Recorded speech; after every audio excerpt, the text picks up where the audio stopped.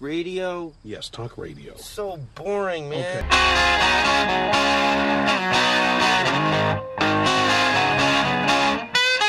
Well, I've got you strong. Oh, just like my father said, yeah. On your feet, little man. Go on and take what you can. Well, yeah, you got the wind in your back. Don't you go on and cry, no. Oh, yeah, no.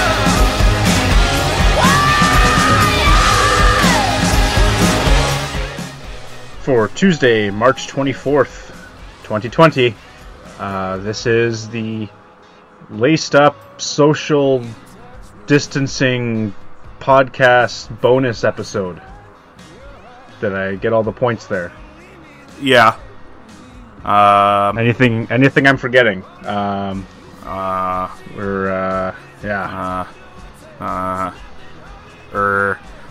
that's fine. I think, I don't know.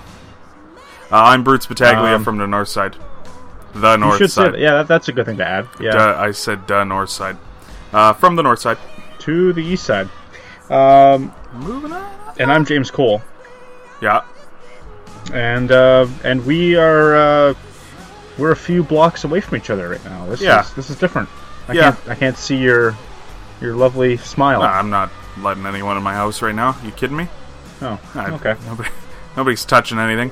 Listen, you've had things to do. Okay, I don't know who you've been hanging out with. What sort of bozos you've been in contact with. I'm not taking any risks here. This is. Oh, there was the flight full of people that I hung out with that just got in from Italy the other day. They seemed nice. No, but not to make light of it, but I do know a friend of a friend kind of situation.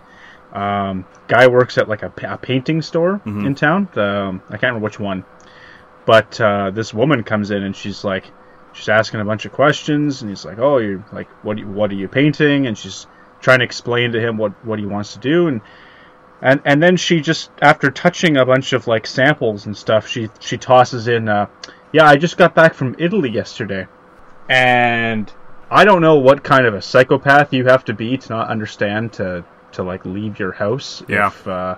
If you just got that's out of control. It's even if you want to give them the benefit of the doubt, it's like, how were you just in Italy and you didn't hear the news? Or, like, observe fucking, everything that's going on there. Like, how could you just be there and be blind to it, Just never noticed, eh? Yeah. Sure, the streets sure are quiet today. It's like the idea that Jim Carrey's character could live for like 35 years in The Truman Show and literally just catch on after 35 years that like the same fucking people greet him the same day, the same way, you know what I mean? Like the same car drives by every morning. It's just like, how are you that oblivious for 35 years to not realize that every day is the same as the last? Yeah, same idea. Definitely. So, how's your quarantine been? Have you done anything fun?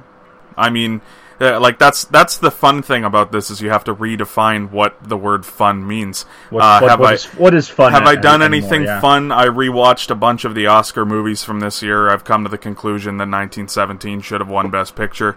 I've been enjoying watching movies on my home theater. And I have a sound bar that kicks ass, and I just figured out how to connect my sound bar to the TV after like probably years of owning it. I've been using it for like other things, but never actually on the living room TV. And so I got it all set up and everything's good to go. But like there isn't a remote for it. I haven't been able to find the remote for like almost a year now, and there's just no point to order a new one because like I can use it without a remote. And then for some reason today I went to fire it up and like my subwoofer now can't find the fucking the sound bar that's 6 inches away from it and has been for like 5 years. And the only way to reset the fucking subwoofer to connect to the sound bar is using the remote. So I ordered a new remote today. That doesn't sound like fun. No. Yeah, no, I don't know. I've watched a bunch of stuff. I've gone on walks of the same area that I've lived in for, I guess, over 20 years. So, that's not really that exciting either. I haven't really seen anyone other than my mother. How about you? Yeah, no, not really. Like, right there with you on the walking front, doing a lot more walking than I normally would this time of year, at least. I watched the entire 2015 and 2016 Blue Jays playoff runs. The entire thing? Well, it was like 8 games each year, I guess, total. Even still. 5, 6, yeah. I guess you're a fan. I wanted to rewatch the Jets playoff run from like 2018, and I have come up short trying to find the games, so I gotta dig a little deeper, I think. Couldn't find them on NHL, like the app, eh? I didn't really look that hard. I couldn't figure out how you could possibly go back that far. But oh, fair enough. Yeah, maybe you can. Because I know other people that have watched, past games. But Sundin's 500th goal was on last night. I watched a good portion of that game. Bar down. Yeah. I've watched a bunch. As someone that doesn't watch. Go ahead. Oh, I was just gonna say, as someone that doesn't watch a bunch of old games from the past, I don't know if I'm the only one here, but I found myself quickly falling into this weird gee, maybe this doesn't turn out the way I thought it did. Kind of I don't know if I'm just fooling myself. I'm watching that Blue Jays game against the Rangers there, the bat flip game, and I'm sitting there and it's like 3-1 Rangers, and I'm like, oh, maybe the Jays don't win. It's wait, what am I talking about? Of course they won. Yeah, I started rewatching the Leafs series against the Islanders from 2002, and no, that doesn't sound right. 2002? Yeah, it's got to be 2002. And I know the Leafs win the series, but I honestly have no earthly idea who wins each game up until Game 7. So, I have been watching that with, genuine excitement when the Leafs score a goal, I watched Game 1 back, and I was convinced they lose that game, and then Ty Domi scores to make it 2-1, and I'm, standing in my living room, standing up, clapping like a fucking idiot, and, yeah. So that's where I'm at. That's my level of boredom and my level of excitement now with this whole thing. So, what you might say is that, you're looking for maybe some different options during your quarantine time. Some different activities, perhaps. Yeah. Yeah? Well, that's what we're doing here today for you and our listeners. This is the Quarantine Madness bracket breakdown. Due to the fact that we would normally be watching March Madness around this time, we thought here at Laced Up, we would put together a little bracket of things you could do to keep yourself from blowing your brains out during this fine quarantine season. Yeah. So we've got 4 different categories, and we've got about eight items per category. And you know what? You and I, we're just going to sit down. We're going to take some time because we're not going anywhere. And plenty of time. We're going to get the only thing I have to do is these things on this bracket. So, I can take an hour to discuss the bracket because I'm just going back to watching these shows or doing these things, I guess. Presumably, anyway. I've barely looked at the bracket, but as per usual, I've done my massive preparation for this. That now would be a good time for me to prep a lot of shit. Now would be a good time for us to do a real detailed episode, but alas, we did not. Yeah, the problem there is that there's no hockey to talk about to prepare for. So yeah, I mean, going back to what we were just talking about, I guess we could watch an old hockey game and talk about it while it happens. And I will note this: while I was watching the Sundin game, my favorite part was they come back from commercial for the second period, and Bob Cole's just and here's a look at the Toronto Strip here, and it's they're going down Yonge Street, but they're not going down the blocks close to the ACC. They're 8 or 12 blocks up, And they're going down the strip, and you see 5 businesses, okay? On the left-hand side, there are 5 businesses. And 3 of them I don't really remember. Like, I'm sure they're still there, and if they're not, like, I'm not really familiar with them, so I didn't really take note of it. But one of them is Future Shop, which doesn't exist anymore. And the other one is Zanzibar, the strip club, which definitely still exists and is still right there. But I'm, like, thinking of it, and I'm like, you had literally any block in Toronto, they could have driven that fucking camera truck down. Any block of Yonge Street, and they decided to pick the one with, like, the most notorious Toronto strip bar, which I thought was, like, just an odd choice. Well, sometimes you got to go with what you know, right? So I guess. Is that like Harry Neal and Bob Cole's version of fucking, like, Jack Armstrong and Matt Devlin going to the keg after the games? Oh, hands down. That's what how could you assume any difference? Actually, like, the joke doesn't even work because the color commentator on that game is Cassie Campbell, who I feel like probably hasn't been to a strip club with Bob Cole, but I don't know that for sure. You'd hate to assume, anyway. I don't know what they do with their free time, really. So yeah, if you're sitting at home and you're missing sports and you're missing going out to the theaters or taking your lady to a night on the town, Zanzibar. Yeah, we've got about we've got about 32 activities that could help keep you busy this quarantine season.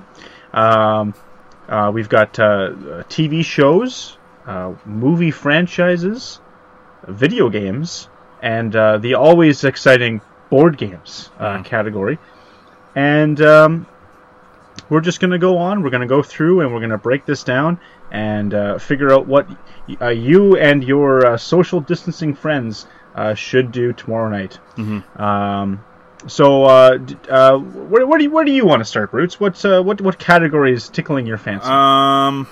You know what? Let's maybe start with board games, because I will say, as someone who again is only with one other person right now during quarantine, board games not the most practical.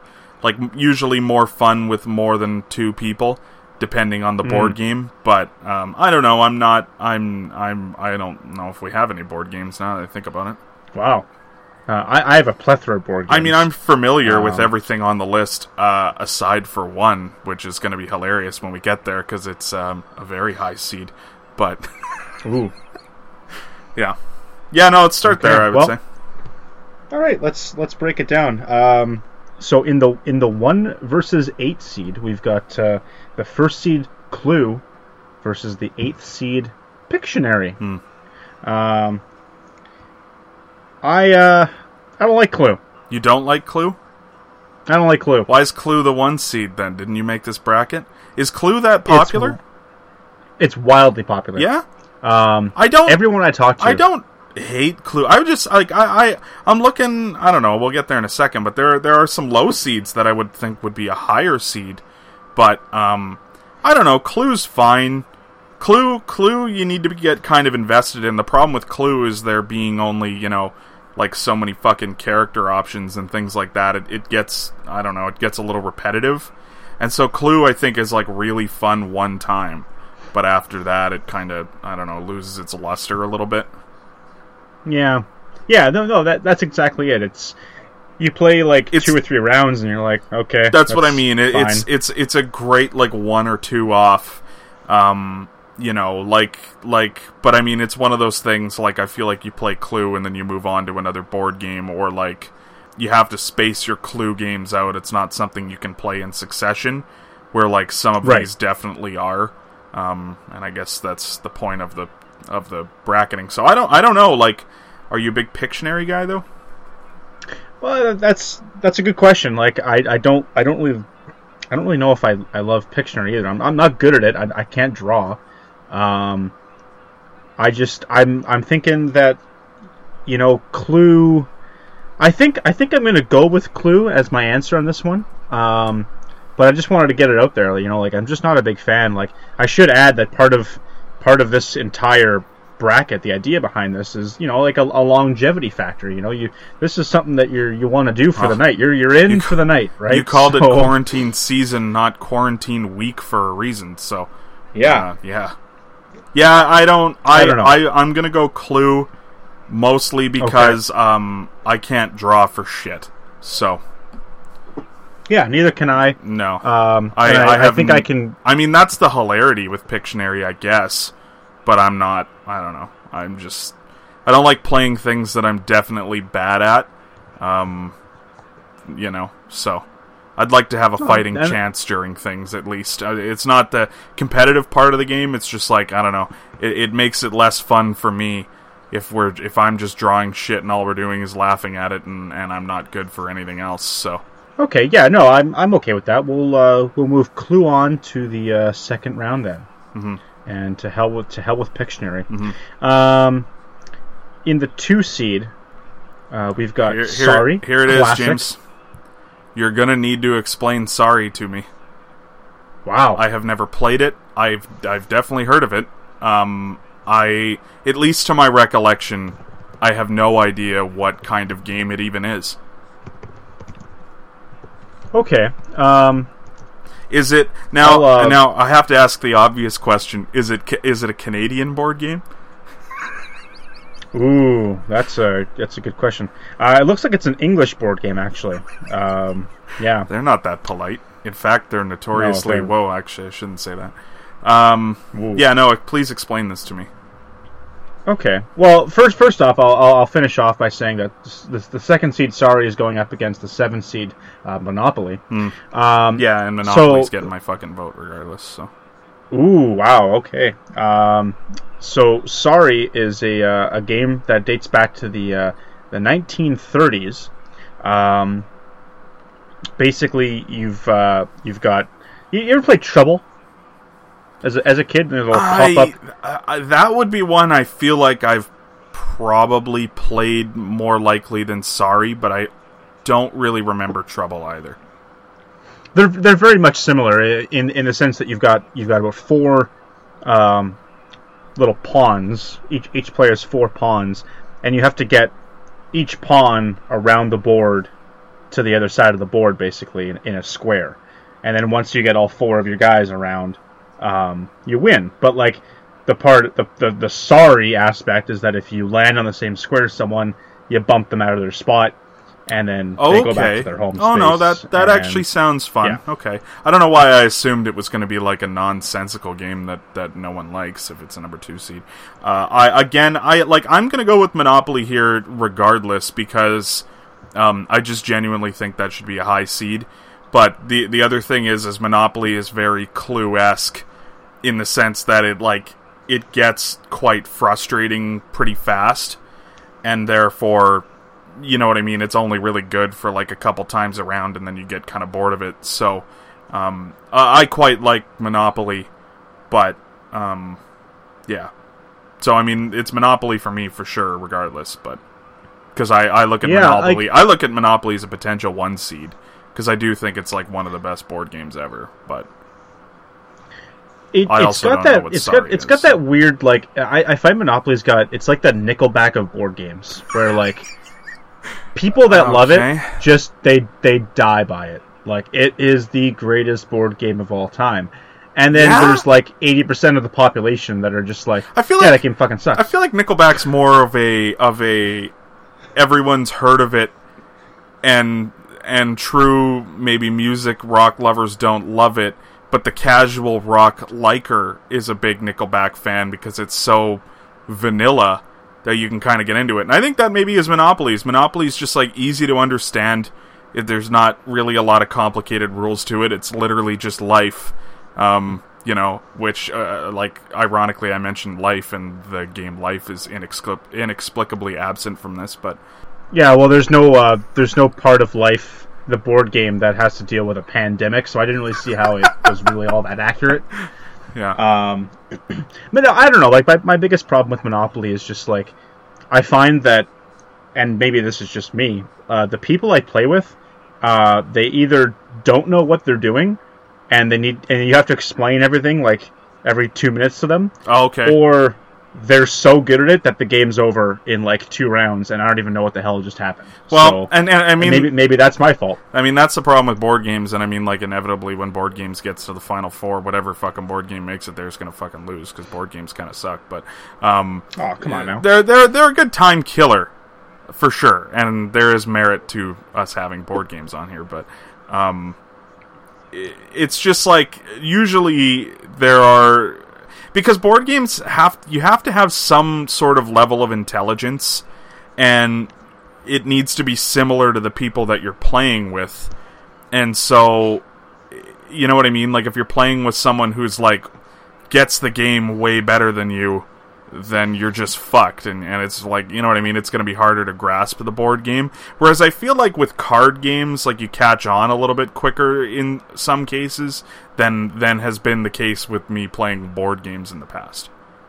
Ooh, card games also not an option for your quarantine season. Well, but I mean, that that's a tough one though, because I think, like, and the reason why I wouldn't have put card games on here in any capacity is because, like, it's so relative to who you are.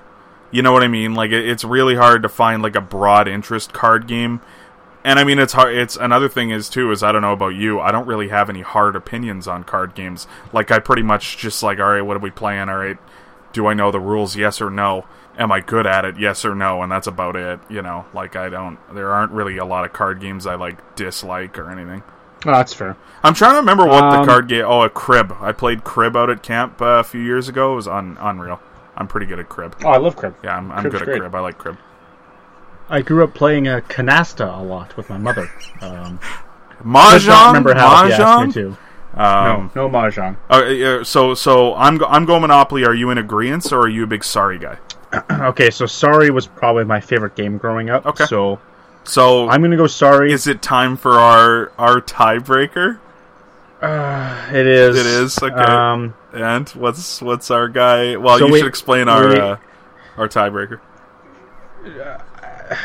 Long-time listeners will note that Brutes and I don't always agree. And when you're doing a opinion-based bracket with only 2 people, there's bound to be some splits on a few categories. And as a result, I took the notion to poll a third independent party of their options, and longtime friend and number one fan, if I'm being honest, loves this podcast more than anything in life. Lives and dies by this podcast. John Chozik was kind enough to supply his tiebreaker of options. episode 69 fame. Yes, that quiet guy. Yeah. So while I have voted Sorry and Brutes has voted Monopoly, the tiebreaker is gonna go to Monopoly. Oh wow! Sorry to hear, buddy. There it is. Sorry to hear. That's fine. That is fine. Yeah, you got fucked on this one. What's the next one? So we got the 3 and 6 seed. The third seed is Trivial Pursuit, classic Canadian board game, going up against an all-time great in chess at 6. Now, this is a tough one. I think if we're talking, I'm gonna go Trivial Pursuit, but I need to make it known that I have a fundamental respect for the game of chess, because on my dad's side of the family, I think I'm the first person in a couple generations to not be, like, fucking incredible at chess. And so I have a lot of respect for it, because my dad used to play in chess tournaments. I believe was ranked in the country at one point, and his I guess stepdad, but it's his dad, is like I feel like was like a provincial champion or something when he lived in Nova Scotia. I'm not really sure, but I know he's just, like, when he was younger was outstanding at chess. So I have a fundamental respect for it, and I think strategically it's like the most interesting game maybe on the planet, but I like Trivial Pursuit because it's questions about do you know things, and nobody knows more useless facts than me, other than maybe you. So, yeah, no, I love chess. Like I love to play it. I'm just not great at it. I love it though. I played in school. It's one of those games. I'm more than happy when I play a game and someone just mops the floor with me, and I'm like, yeah, that's great, good. You know, like it's kind of fun to watch. Honestly, like it's really quite an interesting game. I'm right there with you too. Like my uncle was really into chess growing up. He won some shit in town back in the day. Nice. His dad actually taught me to play chess. It's one of the only memories I have from my mom's father. So it's got a definite, like, a special place. But I'm right there with you. Like, I absolutely love Trivial Pursuit's just up my alley. And I think, like, Trivial Pursuit's one of the few games that if you, like, run out of options on the version you have, there are other versions to purchase.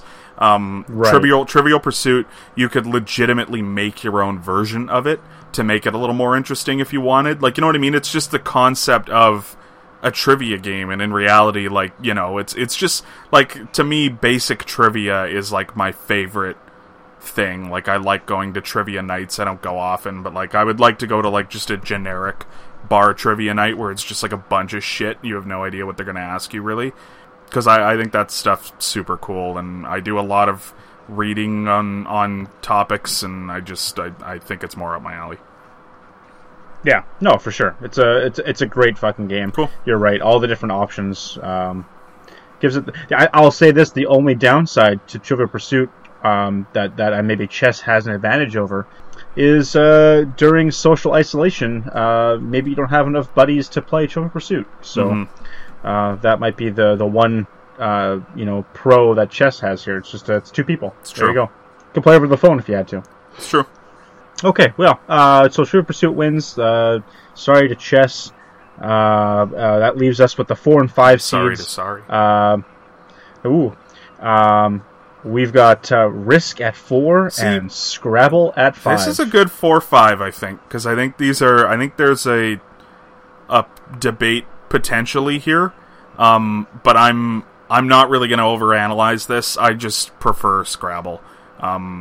Which is probably predictable because I am an English major, and not only do I know a lot of words, I know how to spell them all correctly usually. So, I'm a Scrabble guy for sure. So you're an English major and you like the word game. I am a history major and I like the war game. Oh, and I'm gonna lose the tiebreaker too. Oh no. You know what though? Like I'm a history minor. Well, you're an English minor, I guess. So this point kind of negates itself. But like, I do have a lot of appreciation for history, and I think Risk is an interesting game. But it's I do love me a good game of Scrabble. Yeah, I'm just good at Scrabble, so I just like Scrabble. Yeah, no, for sure. Like I remember I find that I had a girlfriend once who loved playing Scrabble like against me for a bit. And then we played about, I don't know, like 15, 20 times, and like I legitimately probably won every single game, and she was like starting to get like, you know, like it's not like she like needed to win all the time, but she would have liked to mix in a win or two. And after a while, she's just like, I don't want to play Scrabble because you're just going to beat me. And I'm like, well, I fucking literally go to school to play this game, kind of. So yeah, you know, it's to be expected. Don't feel bad. My dad's brother has a camp, and we would go there a couple times each summer growing up. And I always remember that, like, for some reason, every Sunday there was like 4 or 5 people that would, you know, get together and start playing Scrabble in the middle of the the little camp house. And the kids were usually down like at the beach or whatever in the lake and all this. And one Sunday night I was like, hey, like it's raining or something, couldn't go outside, and I was, can I play Scrabble with you guys?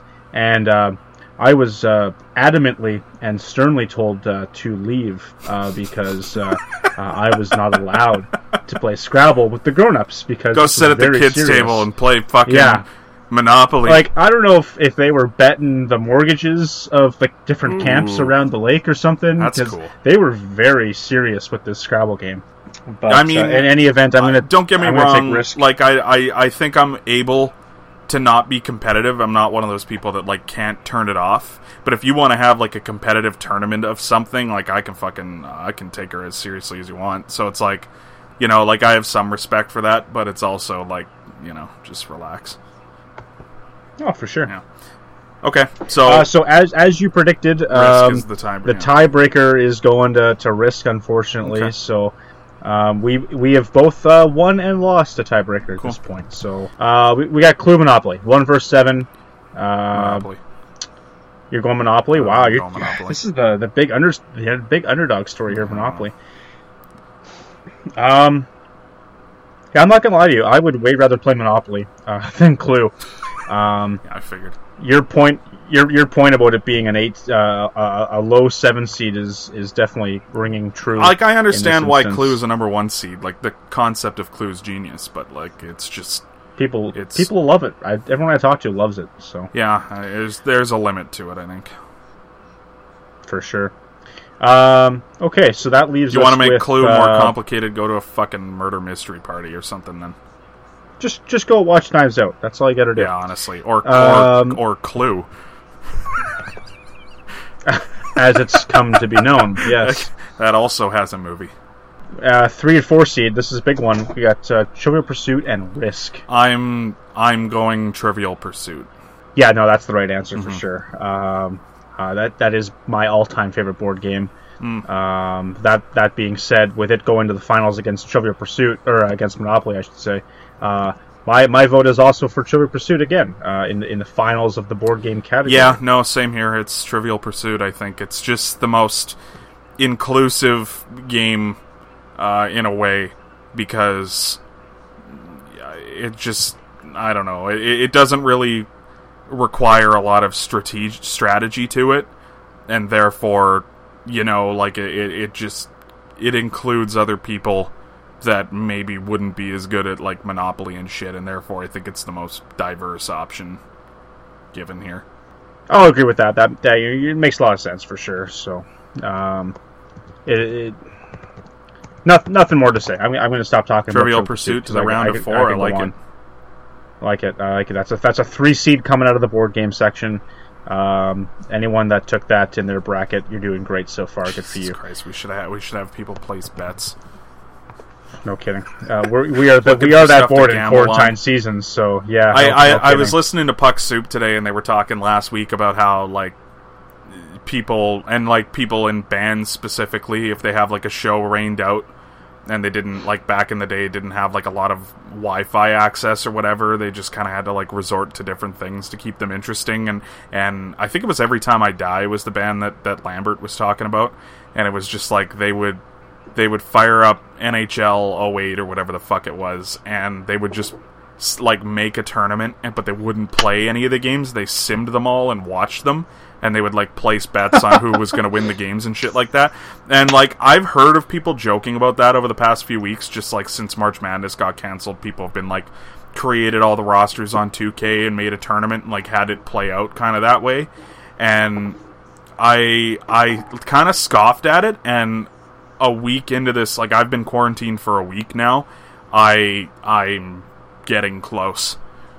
Like there, you know, a week from now, there aren't a lot of things that aren't going to sound interesting to me. I'm down for whatever. If there was ever a time for EA Sports to bring back the March Madness game, it's now. Oh, like we need it more now than ever. It's like they're like a year too late, right? Because they've been talking about like having that out maybe for next year, and it's like, holy shit! If like the NCAA had gotten moving on that like a year earlier, things would have been good. I feel like this is a natural transition into video games now. You're not wrong. Let's do that. Let's go to the video games category. Yeah. That will at the very least, this will set up our finalist on the one half of the bracket. Mm-hmm. So this is, as most of you should know by now, this is a hockey podcast. Mm-hmm. And as a result, I felt obliged to put NHL 20 as the 1 seed in the video game category. I think a lot of our listeners they play, and as a result, it's got to be up there for me. I would assume that of our listeners that would be probably one of the go-to games, you would think. So, yeah.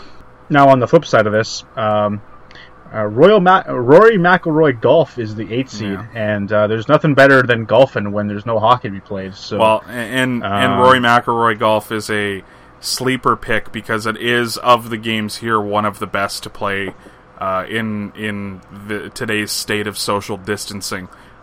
You don't really need to be super close to another human being to play golf. So, not only that, the characters in the game are also practicing social distancing in the sense that there's only one guy on the field at a time. So, yeah, it's a very progressive game. I do love Rory McIlroy Golf in the sense that of any video game to play when I'm drunk, it is by far my favorite, because it doesn't really require a fuck ton of hand-eye coordination. It's a lot, It's just easier to play when you've had a couple beers, so I respect it for that.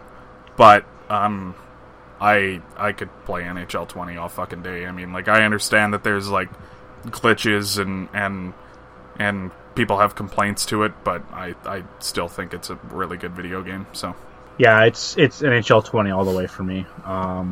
It would be NHL 15 for me all the way. Like, you know what I mean? Like, I'll play hockey. Yeah, I gotta be honest with you. Like, if I had a way to, like, fire up NHL Hits 03 or whatever, I probably would fucking do it. So, listener of the show, get me 2K5. Let's do it. And definitely, I mean, because it's something different. But, like, also, listener of the podcast, Tyler Savioli, was firing up NHL 94 tonight. Which I thought was cool as fuck. It was like the Nordiques versus the Flyers or something. Matt Sundin scored. I was like, that's pretty cool. That is. Mm-hmm. Okay, yeah, so I think Chell gets the nod there. Our condolences to Rory McIlroy, and we'll see you in the offseason. The 2 seed, MLB The Show. I did not put a year, but I'm going to just, it's this year. It's the latest game. Sure. MLB The Show 20. Versus the 7 seed, which is your it's a genre. It's your post-apocalyptic game. If you're a PS4 fan, your Last of Us is your BioShocks. If you're an Xbox guy, maybe it's more of a Gears of War type of thing. I mean, yeah. So this might get a little too philosophical for like a fucking video game conversation, but like I really enjoy post-apocalyptic novels and movies and shows and like the concept of it, because I think that there's from a literary standpoint a lot of different directions you can kind of take it, and I like that a lot. The issue that I have with post-apocalyptic video games is when I play video games, I want to have a good time, and not that they're not fun, but they almost get a little bit too depressing for me, I find. It's just like, I don't know, it's a little too dark for me in a lot of the cases. Like, a lot of them are real good, but it's just like, I've played The Last of Us literally one time, and it's a fucking unreal video game, but it's just not something that I can, like, do all the time. So therefore, I'm gonna go MLB The Show, because I am a sports guy, and I find sports, like, infinitely interesting because of all the possibilities. And going back to chess, like, why I find chess so interesting is I kind of think baseball is literally like if chess were a sport, kind of. So, yeah, I'm gonna go The Show. I'll say this: The Last of Us is my favorite video game I've ever played. Mm-hmm. There's a sequel coming out. That would be the one, like, if we're talking post-apocalyptic, like, I found the game was so interesting that I wasn't depressed the whole time, and, take that for what you will. But, yeah, I don't know. Right. I find the themes and the stories a little too heavy for a video game. Having said that, like, you know what I mean? When you watch a movie, like, you know that that's what it's going to be going into it. And it's just like, with the post-apocalyptic video games, I can only play them so much in one sitting, and therefore, like, they don't really kill a lot of time for me, and I don't often finish them, and, Oh, for sure. I was going to make the point, like, if the sequel was coming out, say, next week, Jesus. I may be more inclined to lean more post-apocalyptic. Yeah. Because I know, as soon as that sequel comes out, that's it. I'm done for, like, a month. That's the only game I'm playing. But I've already played The Last of Us. There's not a lot of replay value that you can go online with them, but the online for those type of games, they're never as much fun as the storyline is for me anyway. So I'm right there with you. I'm gonna go MLB The Show on this one. And, I mean, you know me, like, I love post-apocalyptic things, but it's just, I don't know. In a video game, it's not my cup of tea. No, for sure. Okay, the third seed. We got a couple genres here, so stay with us. We've got at the 3 seed your open world RPG. So that's your Grand Theft Auto, your Assassin's Creed type game. Anything where you just take one person and literally go wherever you want to go with that person. Nice. Within that universe of that game, versus the 6th seed, which I've been told might be a little low in terms of its seeding. The first-person shooter category, so your Call of Duties, your Battlefields, your World War II, It's a 6 seed though, in the sense that, like, I don't know. I get it. I get the appeal. It's another, like, kind of like it's similar to the post-apocalyptic when, again, like, the theme is, like, a little dark and like, if you're playing, like, the campaigns. To me, I can only really play so much of it until it's, like, kind of, I'm getting sick of shooting people. I get it's a video game, but it's still kind of just, I don't know. But it's, like, they're closer to, like, a sporting game to me than, like, a post-apocalyptic is. Like, you can make the argument that, like, playing Call of Duty is essentially, like, as much of an esport as playing, like, electronic sports. You know what I mean? Like, Call of Duty, there is a merit to, like, good and bad and strategy, and, like, I just think it is a little bit closer to, like, a sporting game than anything else, despite it not actually being a sport. Having said all that, I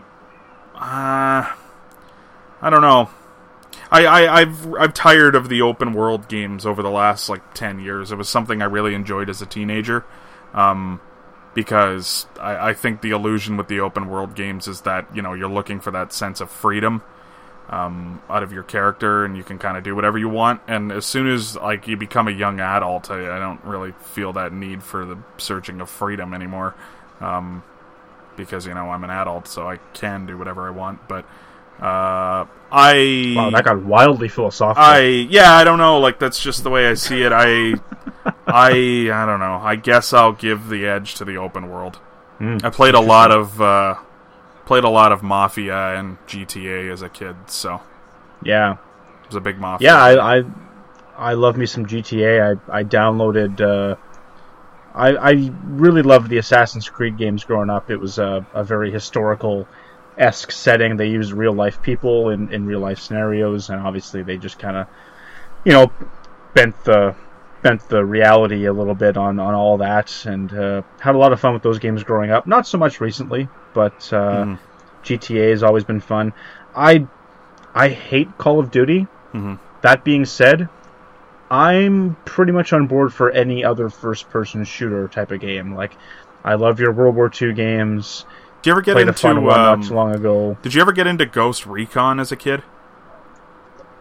Ghost Recon. Tom Clancy. That's a franchise, right? Like, yeah. There's more than one. Yeah, it I want to was say I had a couple. Call of Duty's fucking rival.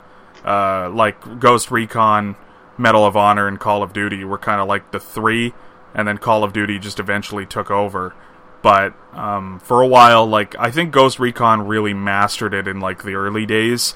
Especially, it was more of like a computer game. It wasn't as good for the PS2 or whatever the fuck.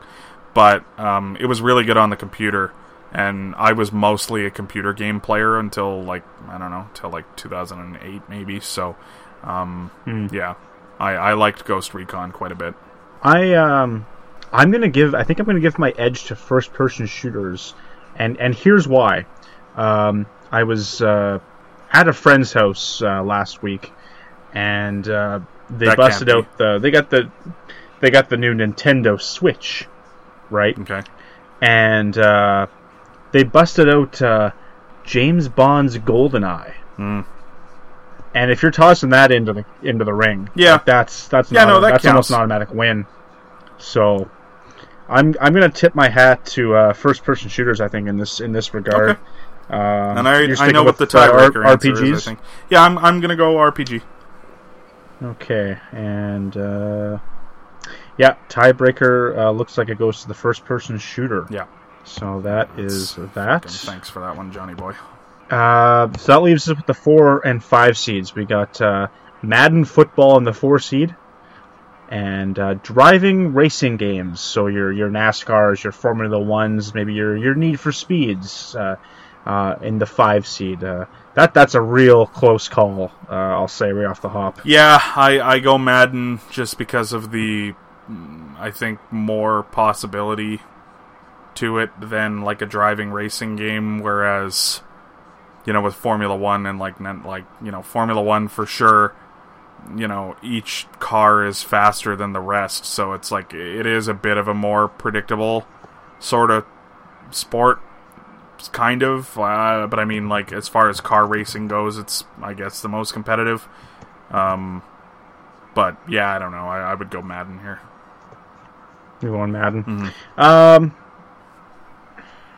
See, we play Madden together online, and that's really been my only experience with it. Like I had, I want to say like 05 or 06 when I was young, and I played that a little bit, but I was never really a big football guy growing up. Been appreciating it more lately. I love our thing that we got going on online, but I've always enjoyed a good driving game.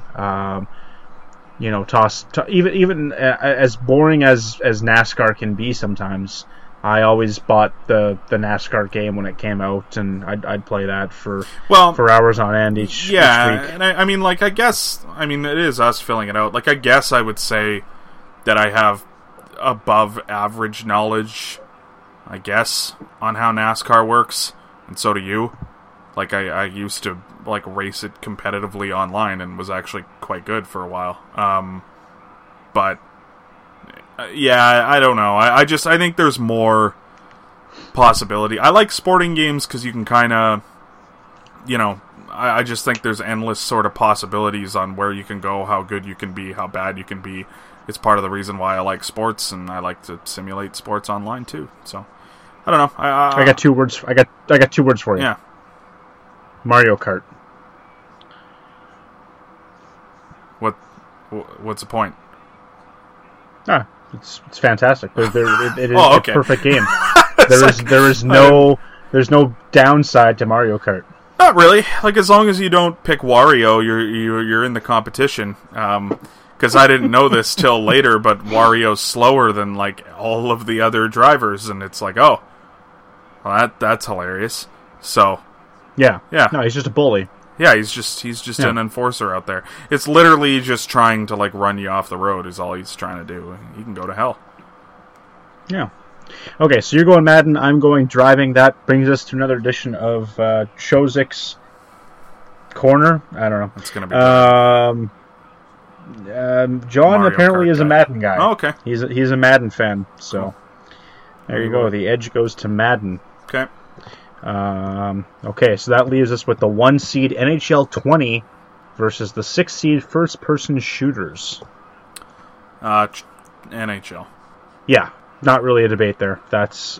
No disrespect to the first person shooter. I've had a lot of good times with that genre per se, but when you play Chell NHL online 20 all the against way. like the guy who just makes the same makes the same move, and it's just like eventually if you plan ahead, you can stop it.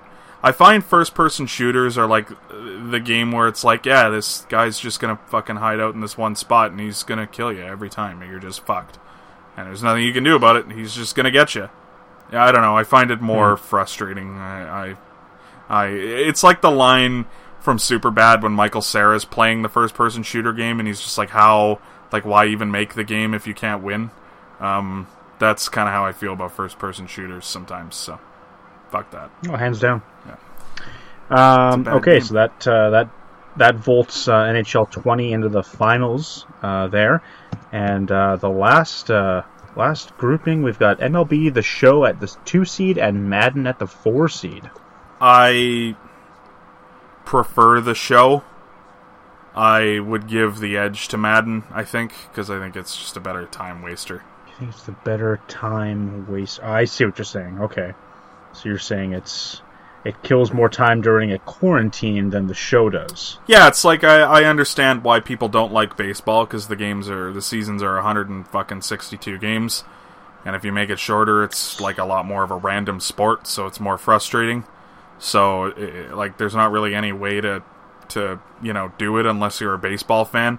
Whereas with football, it's just a 16-game season. It's almost like 1-game elimination playoffs. It's easier for random shit to happen, and I think I don't know. I just think it's a little more fun.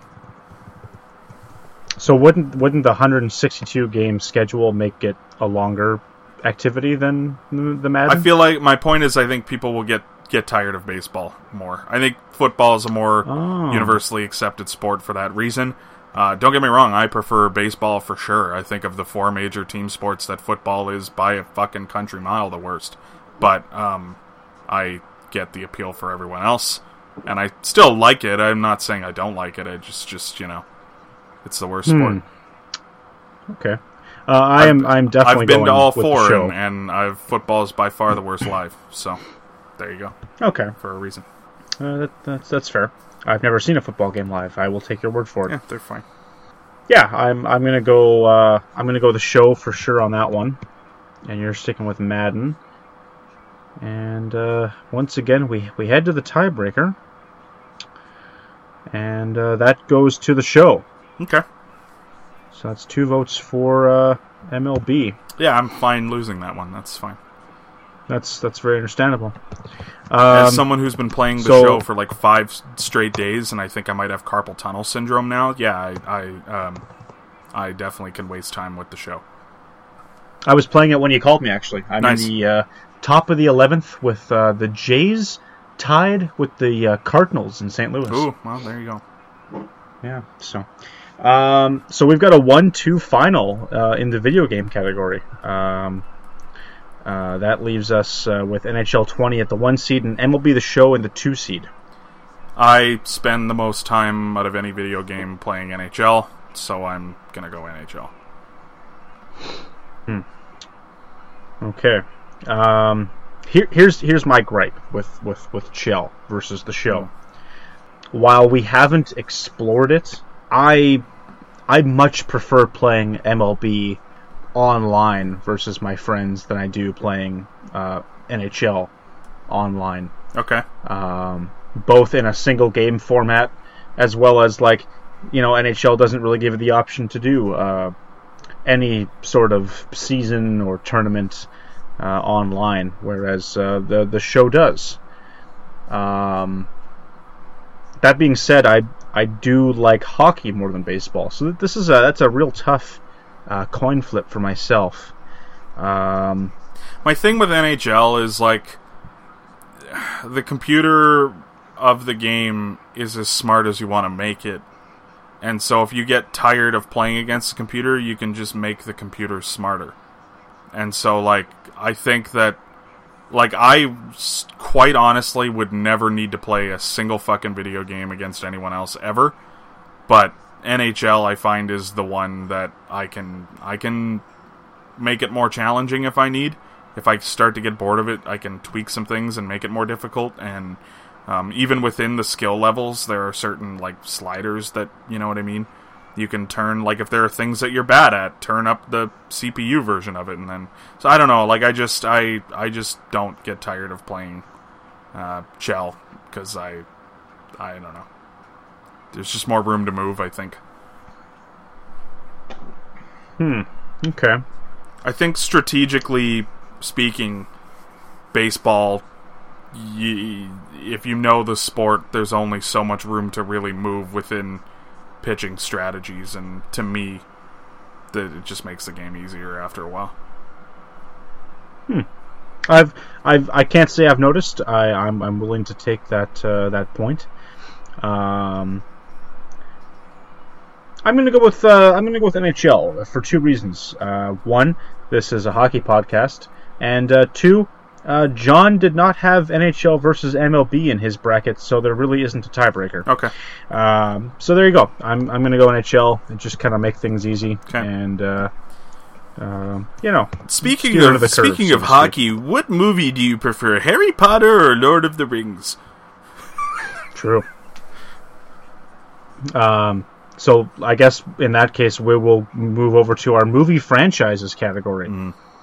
Since you mentioned one of our movie franchises, I'm going to go into this with the forefront knowledge to all of our listeners that Brutes doesn't like. I'm going to say about 90% of the films that we're going to talk about here. So, yes, a lot of really, really bad movies in here, for sure. I'm willing to admit that they're not the best movies, but the reason that I wanted to put a franchise category in is because, again, we're not looking for something to kill 2 hours. This is a season, not a week, like you said. Like we got to kill a lot of time here. I mean, it's reasonably possible that come like May long weekend, I'm fucking sitting at home watching the Transformers movies, but I wouldn't bet money on it yet. I will send for help if that happens. Yeah. Okay, so let's get it going. The movie franchises category in the 1 seed. And I guess we should clarify, you pretty much just picked like the 8 most popular franchises of all time, right? Because that seems to be the theme here, is just box office hits, more or less. Pretty much. I think there was one that I left out where it was like they had 2 films and the 2 films together were really popular or something, but these are you're right. These are the heavy hitters. These are more than the 2 masses movies kind of thing. Yeah. People love these films overall, more or less. It's a good time, not something you have to sit there thinking about. Not on the list, but I would be curious to know your thoughts though. Have you seen all of the John Wicks? I have seen none of the John Wicks. Okay. I'm not saying it should or shouldn't be on the list. I just think there's 3 of them. Currently, they're making a 4th one.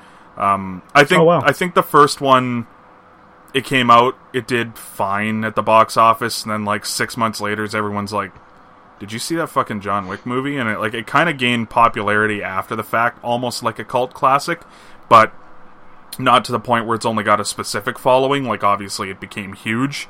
But it wasn't overnight. It wasn't one of those movies like by the end of the weekend everyone was at the theater. Like I really don't think it did very well its first weekend. But 3 movies later, it's like one of the most popular franchises going right now. So they're really good. Okay. I'm a big fan, but I really like Keanu Reeves. And you know this, I'm not a massive action movie guy. Like I'm really, really picky when it comes to action movies. But I think they're fucking great because they're funny while still having a plot, while still being kind of dark. It's just a really good mix. So, some are funny. I'll say that. I don't know John Wick, but some are really not that funny. And I mean, like John Wick has like more like winky humor. It's not like kind of goofy and like fun the whole time. It's like it's got a lot of darkness to it, but there are a few scenes where it's just like, oh, that's fucking pretty funny. Oh yeah, no. Give me Bruce Willis trapped in the Nakatomi Plaza 4 times over, and yeah, there you go. I'll take that every day. Fair enough. Yippee-ki-yay. That being said, you're right. We got the 8 heavy hitters here for the movie franchises. The 1 seed we got Star Wars, and the 8th seed we have the Transformer franchise. Where are you going? What do you like? I mean, now is the perfect opportunity. None of it. For me to say, now is the perfect opportunity for me to follow through with what I said I would do and watch the Star Wars movies. So that is something that gradually, I'm not really going to binge them, but I'm going to gradually kind of chip away at them over this self-isolation season. So I will do that, but I should concede that I have seen more of the Transformers movies by a large margin than I've seen Star Wars. I've only seen like maybe 2 Star Wars movies. It's fucking Star Wars far and away. The Transformers movies are, I think, every single one of them, every minute of them are horrible. I think they're terrible movies, but I don't really don't. That's the one I don't get the appeal. Like, I get the appeal of, like, the Marvel movies and shit. They're just not really for me, but it's like, I really don't fucking understand why people like the Transformers movies. Like, if you're curious about special effects, then fucking go to school for doing special effects or something. I don't really know what the fucking allure is. That's fair. I do like Shia LaBeouf. I guess that's the one note I'll give him. You like Shia LaBeouf, eh? I'm a big Shia LaBeouf fan. Oh, I can't really stand the guy, to be honest with you. I think he is a very good actor that just, because he's like semi-nuts in real life, he just doesn't really get the roles that he probably is deserving of. I guess. It may even go back to my hatred of him on that TV show from our youth. What was he in? How dare you make fun of Even Stevens, sir? Yeah, that was all. That was garbage. He is the Even Stevens, sir. Just real quick, since we're talking about these two films head to head, Mark Hamill versus Shia LaBeouf. Who has more acting roles? All time? Yeah. On screen or just in general? On screen. Okay. I'm gonna go Shia LaBeouf then. I feel like Mark Hamill did a bunch of Broadway, was my hesitation. Well, not Broadway, but just like theater. He does a lot of voice acting. That's his big thing. I would count loves that. Voice acting. I think that counts. I wasn't counting voice acting. Okay. But, yeah. Okay. So Mark Hamill's been in 39 films. Wow. Yeah. Like on I screen. did not think... I asked this question going into it thinking, like, there's no way that Mark Hamill has more. Yeah. But, I'm just going to... Wait, it he looks has more? like he's got... Yeah, he's got the edge. Oh my god. Yeah. I can't name a movie. I can't even think of a time I've ever seen Mark Hamill in anything other than Star Wars, and having just told you how much Star Wars I've seen, I've essentially never watched the man act. But... Yeah, LaBeouf comes in at 32. Hamill's got 39. Okay. He was in what was it here? It makes sense. He is significantly older. Oh, for sure. Yeah, he's in nothing. Like, you're right. Like, none of the films that he's in would you have seen. Mm-hmm. But, like, he's just been in a bunch of different shit, I guess. So, cool. There you go. Okay, so yeah, we're taking Star Wars in the movie franchise category. The 2 seed James Bond versus the 7 seed Pirates of the Caribbean. See, like, this is the only instance in the movie franchises where it's actually 2 franchises that I've seen a good chunk of and also, like, really enjoy. I'm not gonna lie to you, I've kind of been wanting to fire up Pirates of the Caribbean lately. Really enjoy. I don't know. I really liked them for what they are. Like, they're just, they're just that classic big box office hit where you go. There's some drama, there's some good effects, but it's like kind of more for just a laugh sort of thing. And I don't know. I kind of enjoy that. Because I don't know. Like, you don't need to rely on the story super heavily, but they're still good movies. I would go James Bond for sure, but I have to let it be known that I definitely enjoy the Pirates of the Caribbean. It's one of the few franchises, if it's on TV and I turn it on, I will probably keep it on the TV. I like them all. I liked the first 2 Pirates of the Caribbean. After that, they kind of lost me. Overall, they're still they're entertaining. Like, it's not like I'm gonna walk out of the room if it's on, but like, as far as the storyline goes, like once they got into that 3rd film, it really dropped off for me. So I'm a James Bond guy all the way for sure as well. Who's your Bond? Who's your favorite Bond? I don't think we've ever talked about this. I've slowly come around on Daniel Craig. Yeah, I think Daniel Craig's got to be my answer, to be honest with you. How much have the old ones have you seen? Like, have you a good chunk? Well, okay, so there's Roger. In order, it wasn't Roger Moore first, right? It was what's his fucking name? I'm blanking on his name right now. Who was the first Bond? Like, in chronological order. The guy that likes to sleep with Alex Trebek's mother. Sean Connery. Sean He Connery wasn't the first Bond. Yeah. He was the very in first chronological order of like when the movies were made. No, it was fucking 1964's Dr. No, Sean Connery.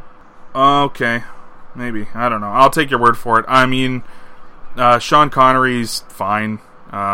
George Lazenby was the name I was trying to fucking think of there. I thought he came first, but he was the guy that came in. He did one. I thought he film had two after and that was a Connery. thing. Yeah, Connery did like 3 or 4, and then Lazenby came and did 1, and then they went back to Connery for another 2 or 3. Mm-hmm. Yeah. Yeah, no, I mean, Daniel Craig's my answer.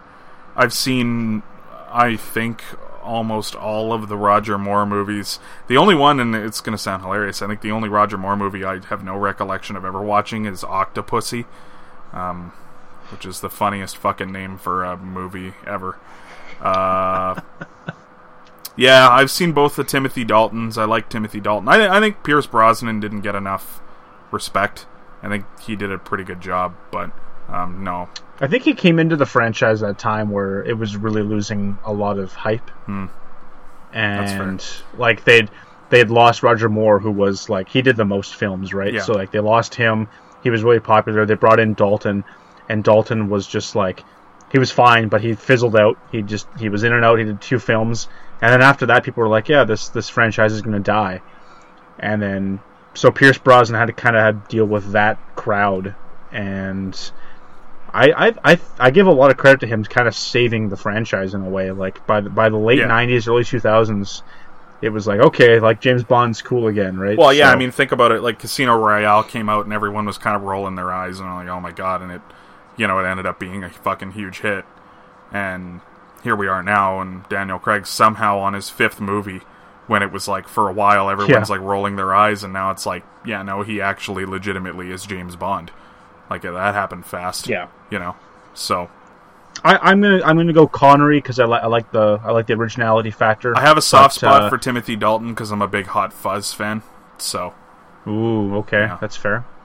Yeah, I'll go Connery with like a good nod to Craig. Like I think if depending how this next one goes, he could be my guy. So we'll go there. In the 3 seed, we got the Marvel Cinematic Universe.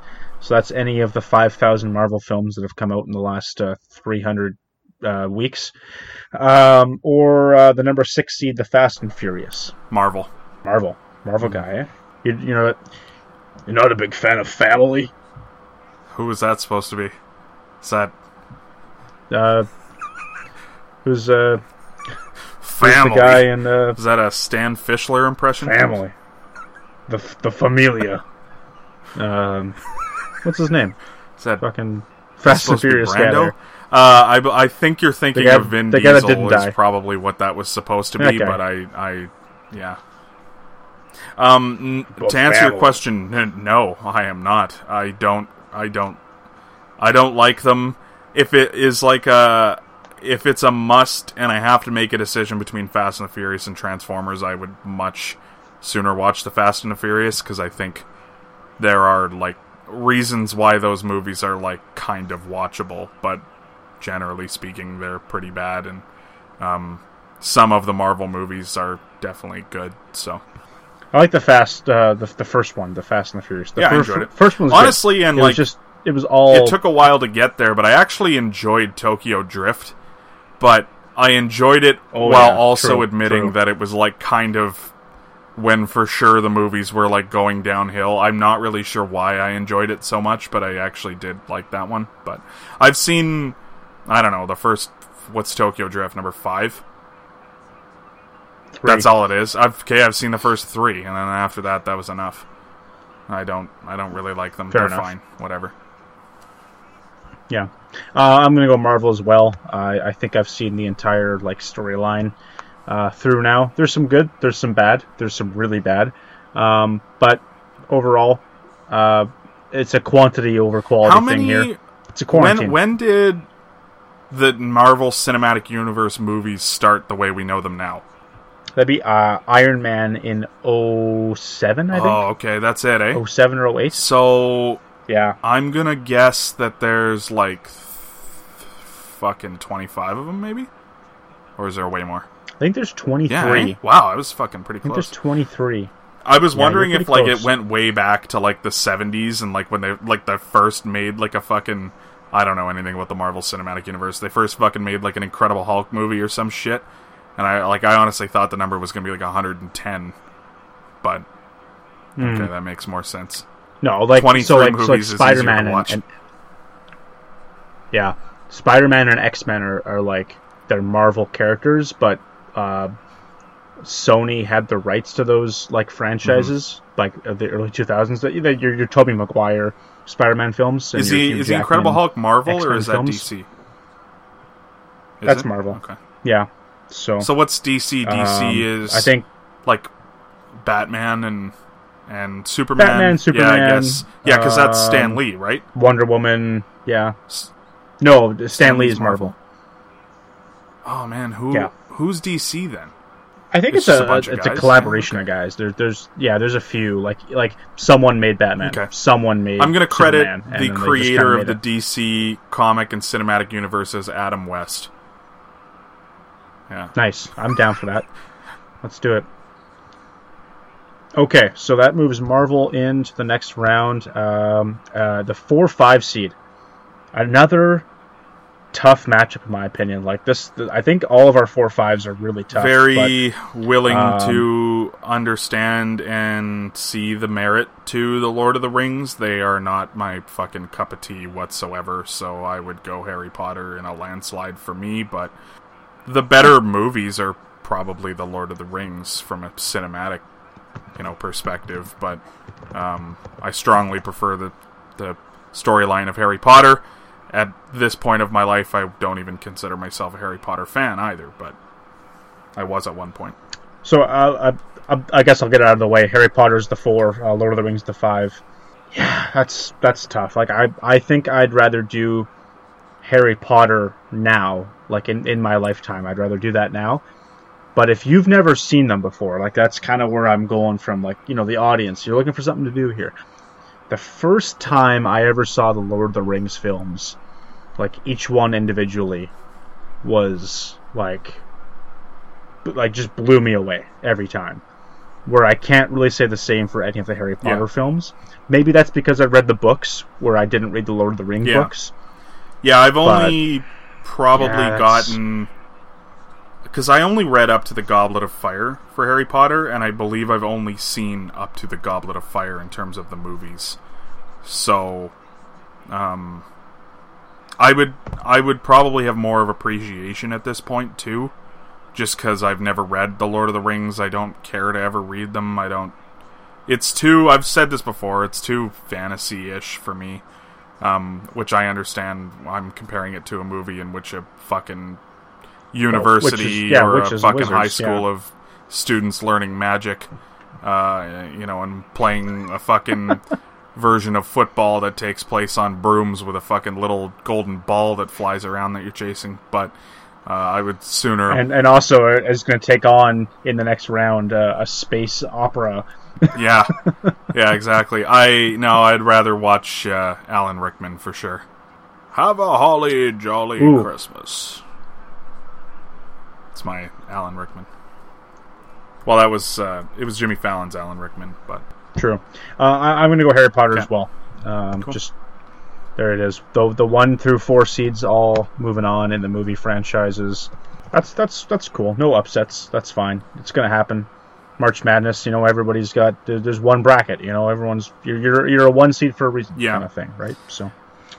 1 verse 4. Okay, I'm so going that Star takes- Wars. I'm not going to waste any time on that. I still think it's Star Wars far and away. It's Star Wars all the way for me as well. Like that's great. We can bank that out of It's the just ballpark I know right enough away. people that just think Star Wars is the greatest fucking thing on the planet for me to just admit that the majority of people are probably right. So. Oh yeah, by the way, I meant to mention this in the first round. In your pursuit to watch the films, just stop after the first 3. Oh, okay. Just stop. Well, then I guess just I've already seen like 2/3 of the Star Wars in that case, so yeah, they're good. do the first 3. Watch Rogue One, and then maybe the TV show on Disney Plus, The Mandalorian. That's all you need to watch. That's enough. Okay, I'll see how far I can get, Because again, like, as much as I'm willing to watch them, I've already admitted that I'm not a big fucking sci-fi guy, so it's already, towing the line for me for sure.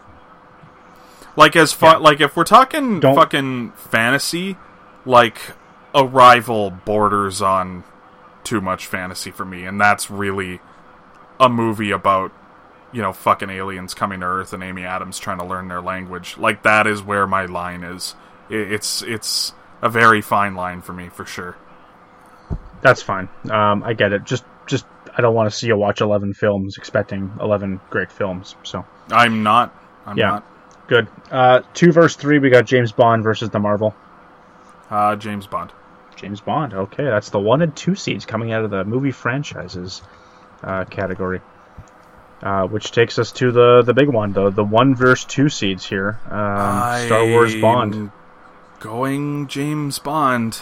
I understand that in the canon of movies that the reasonable choice is probably Star Wars, just given the amount of attention that it's gotten over the years and the amount of respect, but I just genuinely think James Bond is one of the smartest concepts I've ever heard of a movie franchise, because it really doesn't have many limits. Like, as long as you just keep casting a good-looking, in-shape 35 to 55-year-old in the role that's, either fucking British or Scottish or something like that, then you can kind of just keep making those movies forever.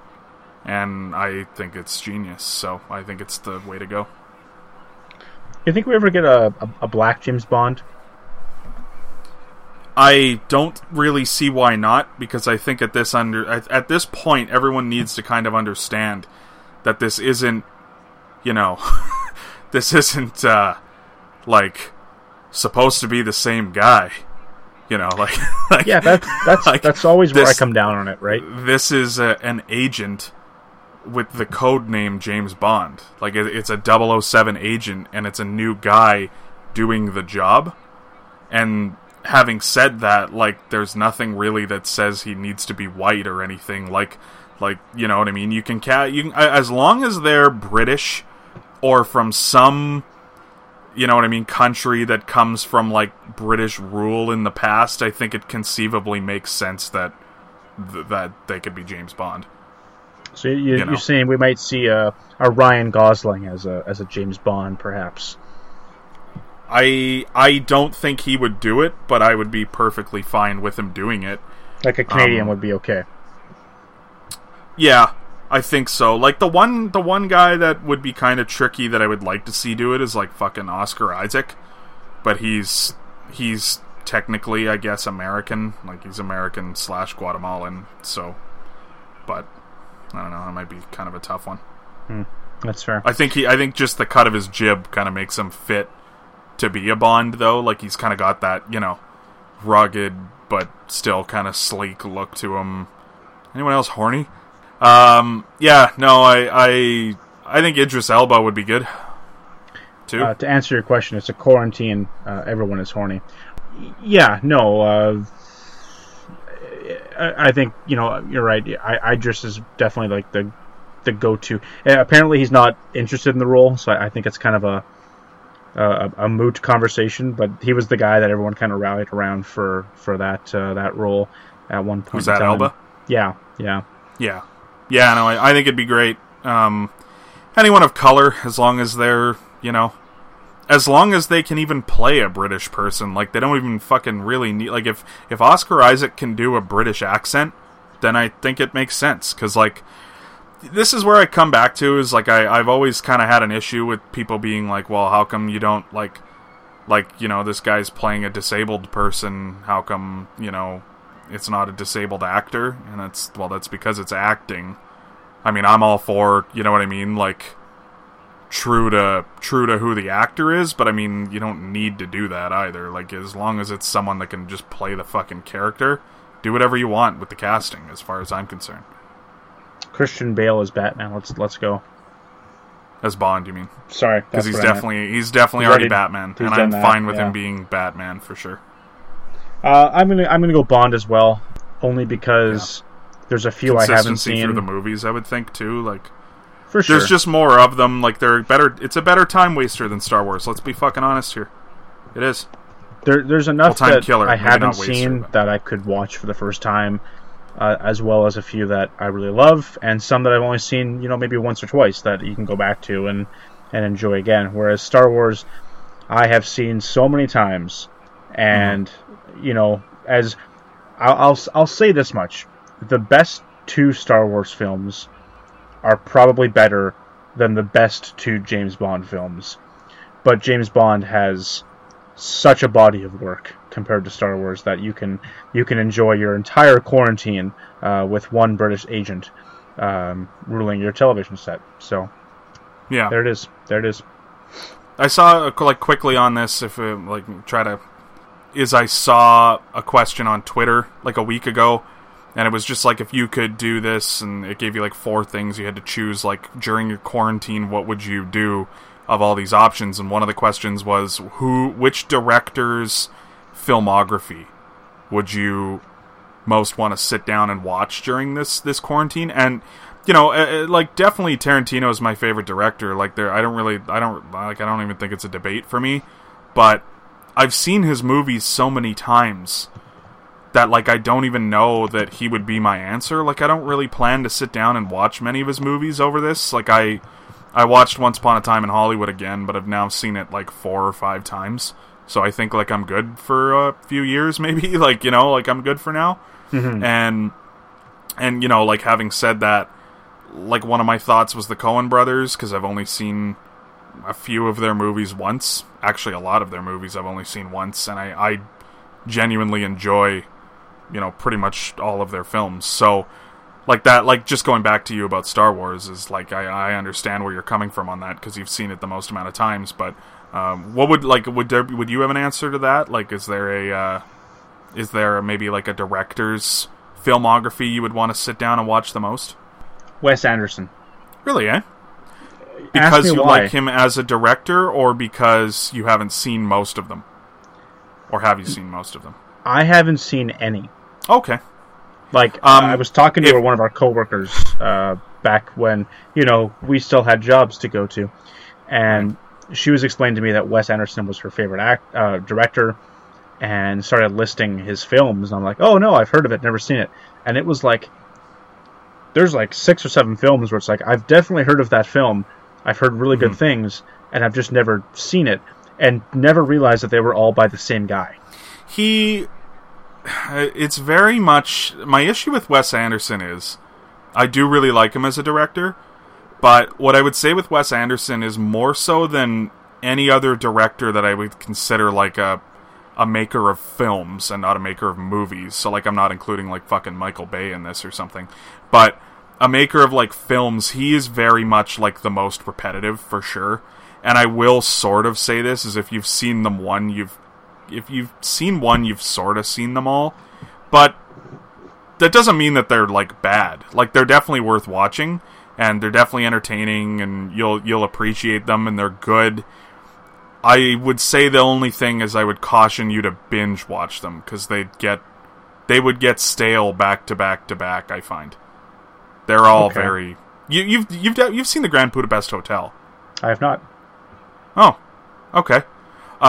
It's by far the best of his movies. But yeah, I don't know. Like, they're good. I think you'll kind of like them, because it's a mixture of quirky and funny with like an actual like good script. I will say this, he doesn't have any bad ones, but they're just kind of also not incredible, and they're not that separate from each other, I guess. I remember downloading Life Aquatic, but I never watched it. Like, I've got it somewhere, I've just never seen it, so. Yeah. It's, Okay. I like that one as well. Okay. All right. Bill Murray, how could you not, right? So. There's a few that just kind of blend together as all, like, the fucking Darjeeling Limited is very similar to a lot of the other ones he's done. And, like, Moonrise Kingdom. Like, I literally can't tell the two movies apart, really. Okay. That's fair. Yeah. All right. That brings us to our final category, which is TV shows. This should be pretty cut and dry, I think. Some heavy hitters, some great shows, but that just won't stack up as far as I'm concerned. The 1 seed, we got Seinfeld. The 8th seed, you got Friends. 2 great long-running comedies, a lot of content there that you can watch. Yeah. Staples of the 90s. I've seen probably every Seinfeld episode like 24 times over the course of my life. Like, I've definitely seen it more than any other TV show in existence. I have seen probably not even every Friends episode. I've seen a lot of them multiple times. It's a show, I don't say this often because I know people love it. I can only watch like 2 at a time, and that's it for me. It's kind of like Brooklyn Nine-Nine. I'm not really sure why. It's just like, it's another comedy show. I just can't watch it in succession for some reason. Okay, that's fine. Like, it's Seinfeld. Everyone has their things, you know. There it is, Seinfeld, for sure. It's what are we talking about here? It's Seinfeld by a landslide. Yeah. Yeah. Yeah, I have no interest to see all of the Friends episodes, is what I'm getting at. There you go. Like, I don't even care to catch up on it. Good. The 2-7 seed, we got The Sopranos at 2. I put House at 7 because I'm watching it, but you could replace this with any of your doctor dramas, your Grey's Anatomy, your Scrubs, etc., etc. Ooh, Scrubs. Scrubs is a good fucking show. Nurse Jackie, Dr. Have you seen Scrubs? A few episodes. Only a couple is what I mean. Yeah. Okay, it's really good. It's a really underrated show. I don't think it gets nearly enough love. I'm gonna go with The Sopranos, but I think that's just because it's pretty well documented on here that I am, like, it's my favorite show of all time. Probably anyway. I like House, but I rewatched it maybe a year ago or less, and I'll throw one on in the background, and even some of those are kind of stale to me at this point. So, I love it, but it's sort of a, like, what's the word I'm looking for? Limited, you know what I mean? Like, I can only do so much of it, I guess, is what I'm getting at. Okay. Yeah, it's definitely, like, my favorite drama. I'm rewatching it currently with the girlfriend and taking her through it, and just finished season 5 actually. So it's nice to watch someone else watch it for the first time, because, like, ooh, I know what's going to happen next and you don't, kind of thing. But given that I've never seen The Sopranos the whole way through, I'm going to go with Sopranos just because, like, that's the idea, right? This is what you want to do to kill time during a quarantine, and I've seen House enough times to know how that story ends. So I always caution everyone with The Sopranos is, like, you've seen all of Breaking Bad, right? Which is the show we're getting to next. I think it's possible to tune out of Breaking Bad for maybe 5 minutes and get distracted and kind of come back in and not miss too much. Like, as long as it's not at a crucial part of the episode, you're kind of okay. My only thing with The Sopranos, I caution people when they watch it, you need to pay attention every single scene. And the problem is that a lot of those scenes are not crucial, but, like, this isn't a spoiler alert, because this is a comment on literally the entire series. The lifespan of many characters, very short, because it's a movie about the mob, so sometimes people just, like, look at Tony the wrong way and they get fucking killed. Like, that's just kind of how, you know, the mob works. So there are plenty of characters who are very important for about 4 episodes, and then they're dead. Basically, it's a show that it is binge-worthy, but if you only do, like, 2 episodes a day, it's gonna feel like it's 6 seasons. It feels like it's 12 in a way, because it's just like so much shit happens in the course of this series. It almost moves too fast at times, but it also doesn't really move that fast. I don't know. I find it's a good balance, but it's like, even rewatching it, they would mention a character, and I'm like, who the fuck is that? And I had to, like, kind of look it up afterwards and be like, oh yeah, that guy. Because, like, you know what I mean? Like, you won't see him for 2 episodes, but he comes up by name, but you only knew him for 3 episodes, so it's like, they're not, like, completely ingrained in your brain by that point is the only issue. Yeah. That's fair. So yeah, you gotta be ready to watch it when you watch it, is all I'm saying. No distractions. No outside life, you might say. If you're not in the mood, don't just throw on an episode. Wait till tomorrow. Fair enough. Yeah. The 3 versus 6 seed. We've got Breaking Bad at 3 and the 70s Show at 6. Yeah, well, Breaking Bad would be one of the maybe 2 series, I would say, that would contend with The Sopranos for my favorite, like, drama series of all time. I've seen it many times. I would say my issue is that I've seen both shows a lot of times. They don't grow stale. Neither of them grow stale to me. I can watch them over and over again.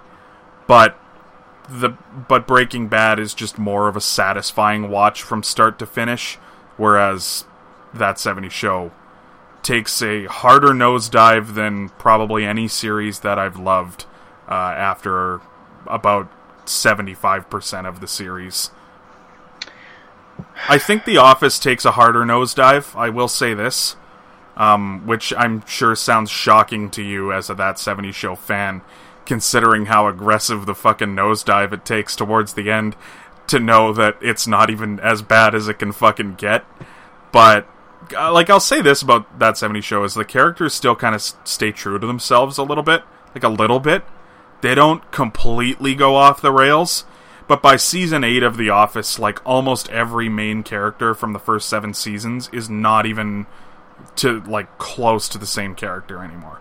Like, they just completely start doing, like, shit that there's no reason for them to start doing it. Like, it's just not something their character would do. They're not developed properly. It's like, all of a sudden, season 8 comes and you're expected to believe that this summer completely changed all of the characters.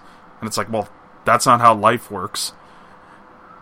I mean, unless you're in a fucking quarantine, it might change you as a person, I guess. I don't know. Having not seen it, that sounds awful. Yeah, no, it's there are other things that keep that show alive, and you can have the debate with Office fans. Like, I think they add characters for season 8, which you would think is a bad thing, but arguably, like, the 2 characters that they add for season 8 and 9 are probably the only reason that the show's still funny. It's a very rare instance where they added people and they actually, like, worked out, I think, but what do I know? Yeah, this is tough. Anyway, That 70s Show, yeah, not that for me. Breaking Bad. Yeah, this is, like, 70s Show is my show. Like, I will toss that on at any time, any moment, and just cruise. It's very good. The first 5 seasons are very good. There aren't many, if any, weak episodes in the first 5 seasons of that show. I also recently finished Breaking Bad, which is part of my my conundrum here. Like, I've recently watched it. It's not like I'm going to get much more out of it. I feel I'm going to lean 70s Show on this one. Okay. That brings us to our first John tiebreaker in quite a while, actually. I don't like where that's going. No, John is a 70s Show man. Yeah. There it is. Yeah. It's hard to argue with Breaking Bad. Like, that's... If you're someone who's a fan of most of my takes, I would definitely fucking caution you around season 7 and 8 of that 70s Show. But hands down. It's worth the watch. If you've never seen it, it's fucking really good. Yeah. Okay, that brings us to the 4-5 seed, which is a pair of classic sitcoms. The 4 seed, The Office, which I realize people at home are probably going, like, how is that a 4 seed? It's Seinfeld, Sopranos, and Breaking Bad. Like, that's 3 of the greatest shows of all time. Here's the thing. You're talking about the best comedy series of the 2010s in The Office up against, like, the second best sitcom of the 90s, but, like, only because Seinfeld is the greatest sitcom of all time. Like, Home Improvement gets underrated in history because it came at a time where sitcoms, like, were lightly fading out of the limelight, like, just very slightly, because drama series became a thing more so on you know what I mean, network television. So it's no disrespect to Home Improvement that I would go The Office, just in the sense that I think The Office is a very rewatchable series. There's a lot of subtle little jokes. There's a lot of jokes packed into one scene. They use a lot of different types of comedy, which I think makes it more interesting. Again, I would caution you that at the start of Season 6, it starts to go downhill, and Season 8 and 9 are not even the same fucking television show. But I'm going to go The Office, but I would say Home Improvement makes it a tough decision because I haven't seen the whole series, and I probably haven't watched an episode in 18 years. So 18 years. Well, That's fuck. wild. Like they stopped putting reruns on TV in like 2000 and I'll say maybe 2006. It used to be on. I would come home from school and there would be 2 episodes at like 3 and 3:30, and I would watch those. And then like they took them off the air. And then Much Music started airing fucking The OC 1 episode every day at 3 to 4, and then I started watching The OC. There was a period of time where I want to say maybe 2011, 2012, that some random channel was airing Home Improvement reruns at like 3 in the morning. Was it that Deja Vu? I know they still air episodes of that. I don't think it was Deja. Like, it was something weird. Like, I never heard of this channel before. Okay. And so I PVR'd a bunch of Home Improvement like back in the day, and so I guess I've seen more of it recently, more recent anyway than you have. I'm going Home Improvement on this one. I absolutely love that show, and it'll come no surprise to anyone that the tiebreaker is John's favorite TV show, The Office. So there is it really? I didn't know that was his favorite. I would say with Home Improvement as well that because maybe he didn't age so well because of his personal life, that it's very underrated how funny Tim Allen actually is. I'll say is. He still is funny. He's just the perfect like sitcom dad. It's great. Like he's, that's a top 10 is like sitcom dads we could even do, and like I definitely think like Tim Allen is like top 3 easily all time. Him and Red Foreman for sure. So. Those would be the first 2 for sure that come to mind. Yeah, there it is. So that leaves us with the 1 versus 6 in Seinfeld and the 70s Show.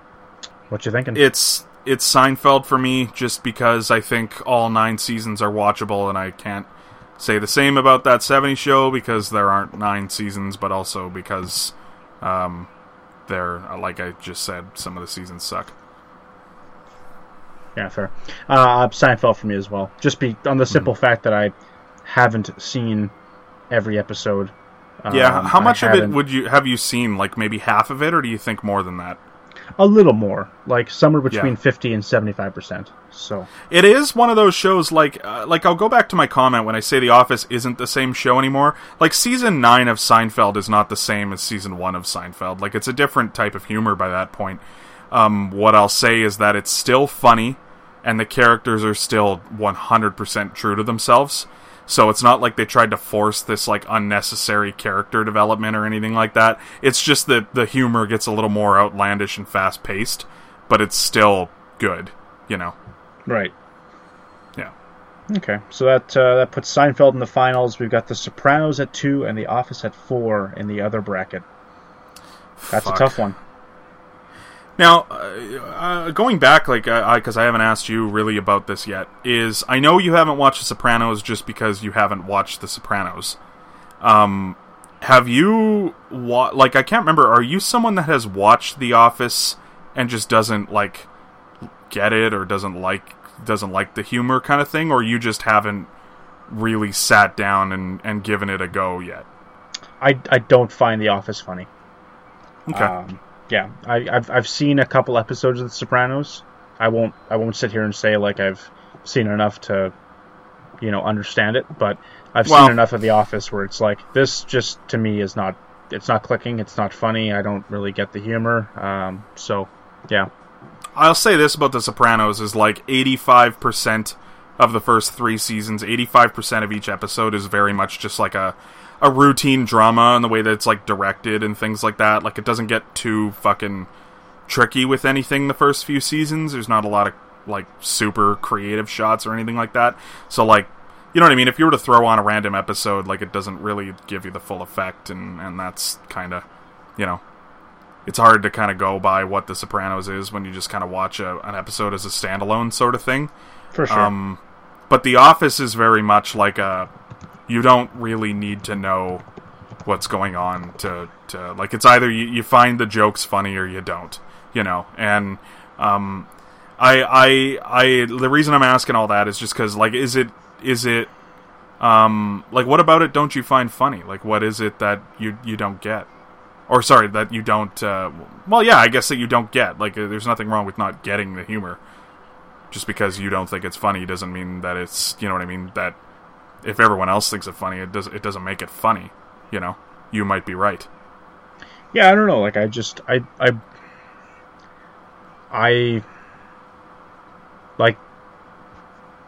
really hard to explain, like, it's hard to explain something that you just don't get. Like, I'm sitting in a room with people, they've got The Office on, find it interesting, and they all start laughing at, like, a joke that, like, the bald guy makes, and it's like, yeah, that really wasn't that funny. Like, I don't get it. Like, yeah, I don't know. I will say this about The Office, is I think that there are a lot of aspects of the show that people find very funny that it's not the reason I like the show. Like, I think I like the show for different reasons than most people, and I've still kind of yet to understand what it is, like, why, you know what I mean, why I find it so different than everyone else. Because, yeah, I don't know, like, I was having the conversation with, again, like, I guess a co-worker of one of ours the other day, just texting them through this horrible life of self-isolation, and told her that I found, like, season 8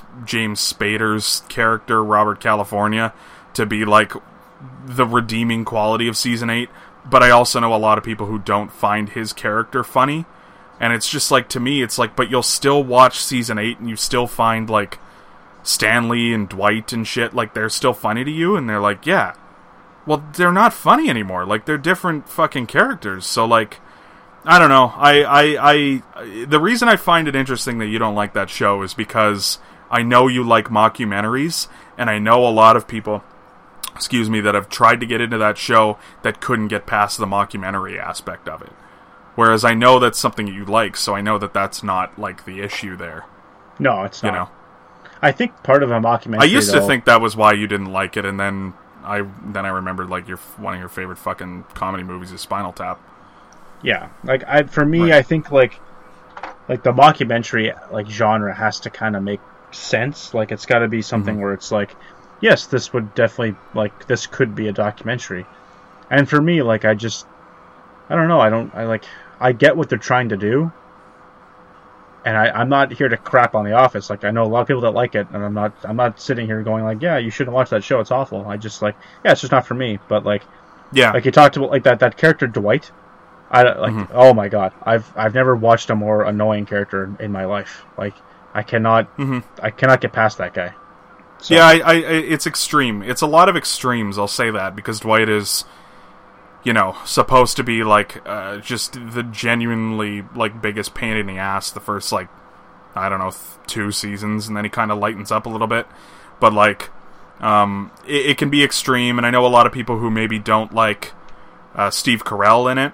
Whereas for me, and this definitely contributes as to why I don't like season 8 and 9, is I think, like, far and away Steve Carell is the funniest part of that show. I'm not like dissing all the other characters. I'm not dissing, like, the rest of the show, but I am saying that, like, far and away he is the funniest part of the show for me. And when he's not in a scene, I don't find it nearly as funny and then he comes back. You know what I mean? And then I like it better again. Sure. So, yeah. I like Carell, but I know a lot of people find his character too cringy, and to me, like, that's why I find it so funny. It's because he is, like, you know what I mean, Larry David, essentially. Like, he's makes things so awkward and pushes like social norms so fucking far that it's just hysterical to me. So are you taking The Office then? Is that your... I will go The Sopranos. Okay. I mean, it's my favorite show. Like, it's gonna win out here. Like, who are we kidding? But okay, yeah, no, it's The Sopranos for me. Like, it's just because it's up against a show I don't like. Like, it's gonna kind of be an automatic for me. I think it's binge worthy. You just got to be ready to go. That's all. Yeah. Like, you going back to what I both said know earlier, where the tiebreakers you go can't into, half-ass so it's that's definitely one where that the ball's in your court, so to speak. So on this next one. No, on the Sopranos Oh, Office. yeah. There's no way John was taking the Sopranos, right? So, yeah, leaves us with the 1-2 seed, Seinfeld versus the Sopranos. I would still go The Sopranos. Like, it's just, if you're in the mood to binge watch it, it's incredible. It's just, again, like, if you're not fully attentive. And now I think is probably the best time to watch The Sopranos, is because there's so few things in life to distract you right now. Like, we're literally just all at this point where we're sitting in our homes just waiting for this part of our lives to be over. And, you know, like, what the fuck else could there be to distract you when you're watching The Sopranos? Like, I think we've all kind of dialed back from our daily distractions a little bit now. And I think, like, if there's going to be any time to fully be attentive to a new show, it's probably now. That's a fair argument. I'll give you that. And I'll side with your argument. The Sopranos, as far as a new show to watch, is probably more intriguing to me than Seinfeld is. With the caveat that I think Seinfeld is probably the greatest TV show of all time. And I'm just going to leave it at that. Okay. It's always hard for me to weigh strictly comedy versus strictly drama. Because, Yeah. I mean, don't get me wrong, The Sopranos is funny as fuck. But it's primarily a drama. Whereas Seinfeld has... I don't think a single serious moment in the entire series. It is like a very rare comedic show where it's like, it's not like, it even winks at you. Like season 7, it starts winking at you being like, oh, George is gonna get married now and things are gonna get serious. And there's an episode where it like, for like maybe 30 seconds, you're like, holy shit, like this show might change a little bit. And then it doesn't. You just find out that the characters are just pieces of shit and it's never gonna get serious in any regard. His fucking fiance dies at the end of the season, and it's arguably the funniest moment of the series, so... Okay, that takes us to our final 4. We've got The Sopranos as the TV show winner at the 2 seed. We got the 2 seed James Bond coming out of the movie franchises category. You got the 3 seed out of the board games in Trivial Pursuit, and the 1 seed in video games NHL 20. Let's start on the left-hand side here. We're going to go TV shows versus movie. Couple of 2 seeds going at it. You've got... Oh, I see what you did here. It's like viewing versus games. Yeah, there it is. You've got... you got 2 weeks by yourself. Are you watching The Sopranos, or are you catching up on the James Bond series? Wow! I didn't realize how tough that is. Okay... If we're talking what I would do, I'm going James Bond.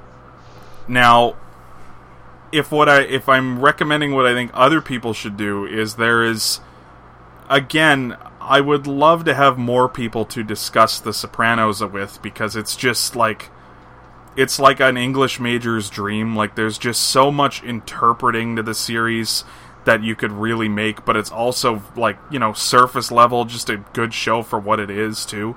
So you can read into it if you want. You don't have to read into it if you don't want. You'll still enjoy it kind of the equal amount.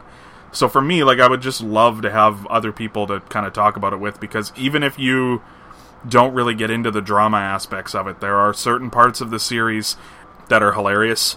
The episode in season 3 called The Pine Barrens, where a couple of the main characters get like stuck in the woods. They try to kill this guy and he gets away, and they're like trying to chase him down in the middle of winter in the fucking woods, is the funniest drama episode of a series I have ever seen in my life, and it's not even particularly close. So having said all that, I would love for people to talk about The Sopranos, but I would watch James Bond because, as I've mentioned, I haven't seen them all, and I guess I, in theory, could see them all. So, yeah, I should note that Had no issues revisiting the ones I have seen. Like, they're good too. I should note that at this point in the bracket, all bets are off. There's no more tiebreakers. For me, it's James Bond, and here's why.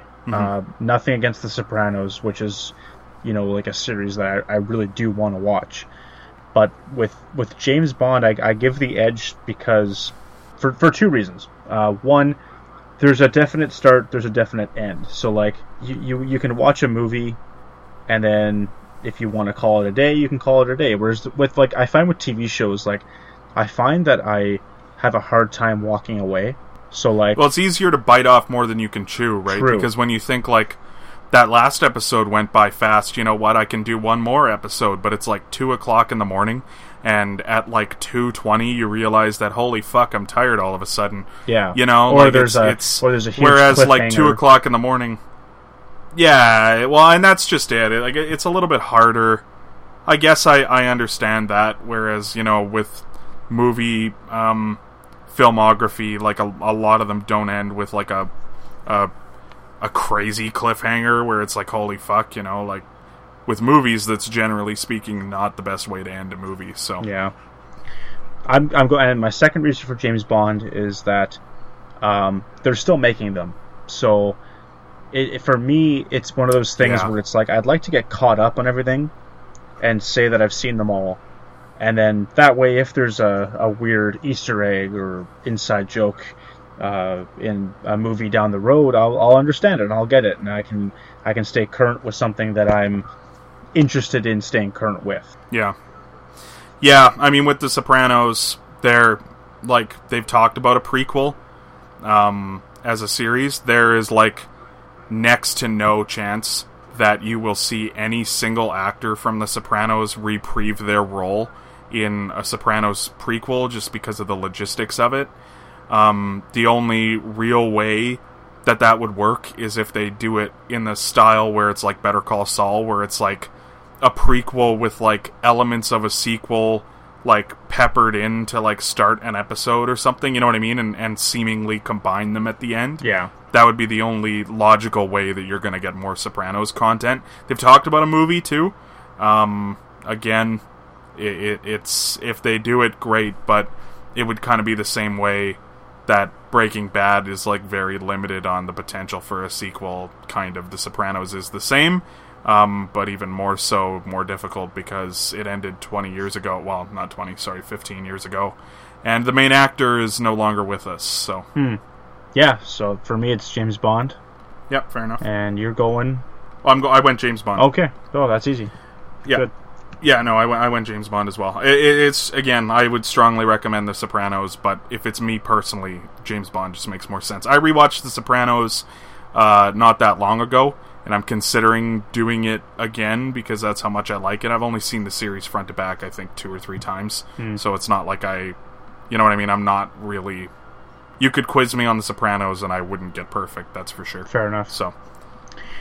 Okay, in the other bracket, we got the 1 seed NHL 20 taking on the 3 seed Trivial Pursuit. I'm going to add a caveat here because I was curious, and it is possible to play Trivial Pursuit online. So, if you're worried about inviting your friends over and touching the same dice and getting the corona, you can stay home and you can do it from the PlayStation. I, knowing that now, will not only say Trivial Pursuit, but also ask you, do you want to play Trivial Pursuit sometime? I've got many versions. I would be down. No one wants to play me in my house. Well, see, that's the interesting thing, is because I think because it's online and you can sort of download different packages, I would assume, that it kind of opens up the possibility to be much more interesting. Because of that, because Chell does get a little repetitive. I'm not gonna lie, I've sat in my house and literally played NHL from essentially the moment I got up to the moment I went to bed. Not so much since I've become an adult, but I definitely used to do that as a teenager. I don't think I'd have an issue doing it now, but I've played more than enough of it in my life that I could definitely survive for a prolonged period of time without it. I think Trivial Pursuit's probably a better time killer for me right now. Wow, we might be looking at the big upset here. Yeah. I've got Trivial Pursuit. I've got like a rock and roll version. I've got a gambling version where you bet on if the other person's going to get it right or wrong. I've probably got 5 different versions of Trivial Pursuit in my house. My favorite board game, if I got to kill there's a version where you're at a casino and like they're asking you the questions and like a fucking waitress walks up to you and asks you if you want another drink. You can decide if you want to cash in your chips or if you want to go up to the hotel room and start drinking more beers. It's a great version of the game. That kind of sounds like a James Bond film, actually. And then it turns into a first-person video game, essentially, where you can go out on the streets and like go to McDonald's nearby or do whatever you want to do. Yeah. No, definitely. So it's just GTA. For sure. No, I would play Trivial Pursuit in GTA as a GTA character because you can do everything else anyway. So that is true. If I've got I'm going Trivial Pursuit or versions of it, like versions of trivia games, I should say. Yeah, I'm going to agree with you. That's wild. I honestly did not see NHL 20 losing at any point. Well, I don't know. Like it's just generally speaking, there's probably more to move on a Trivial Pursuit game in terms of like possibilities. Like there's an endless amount of fucking facts out there.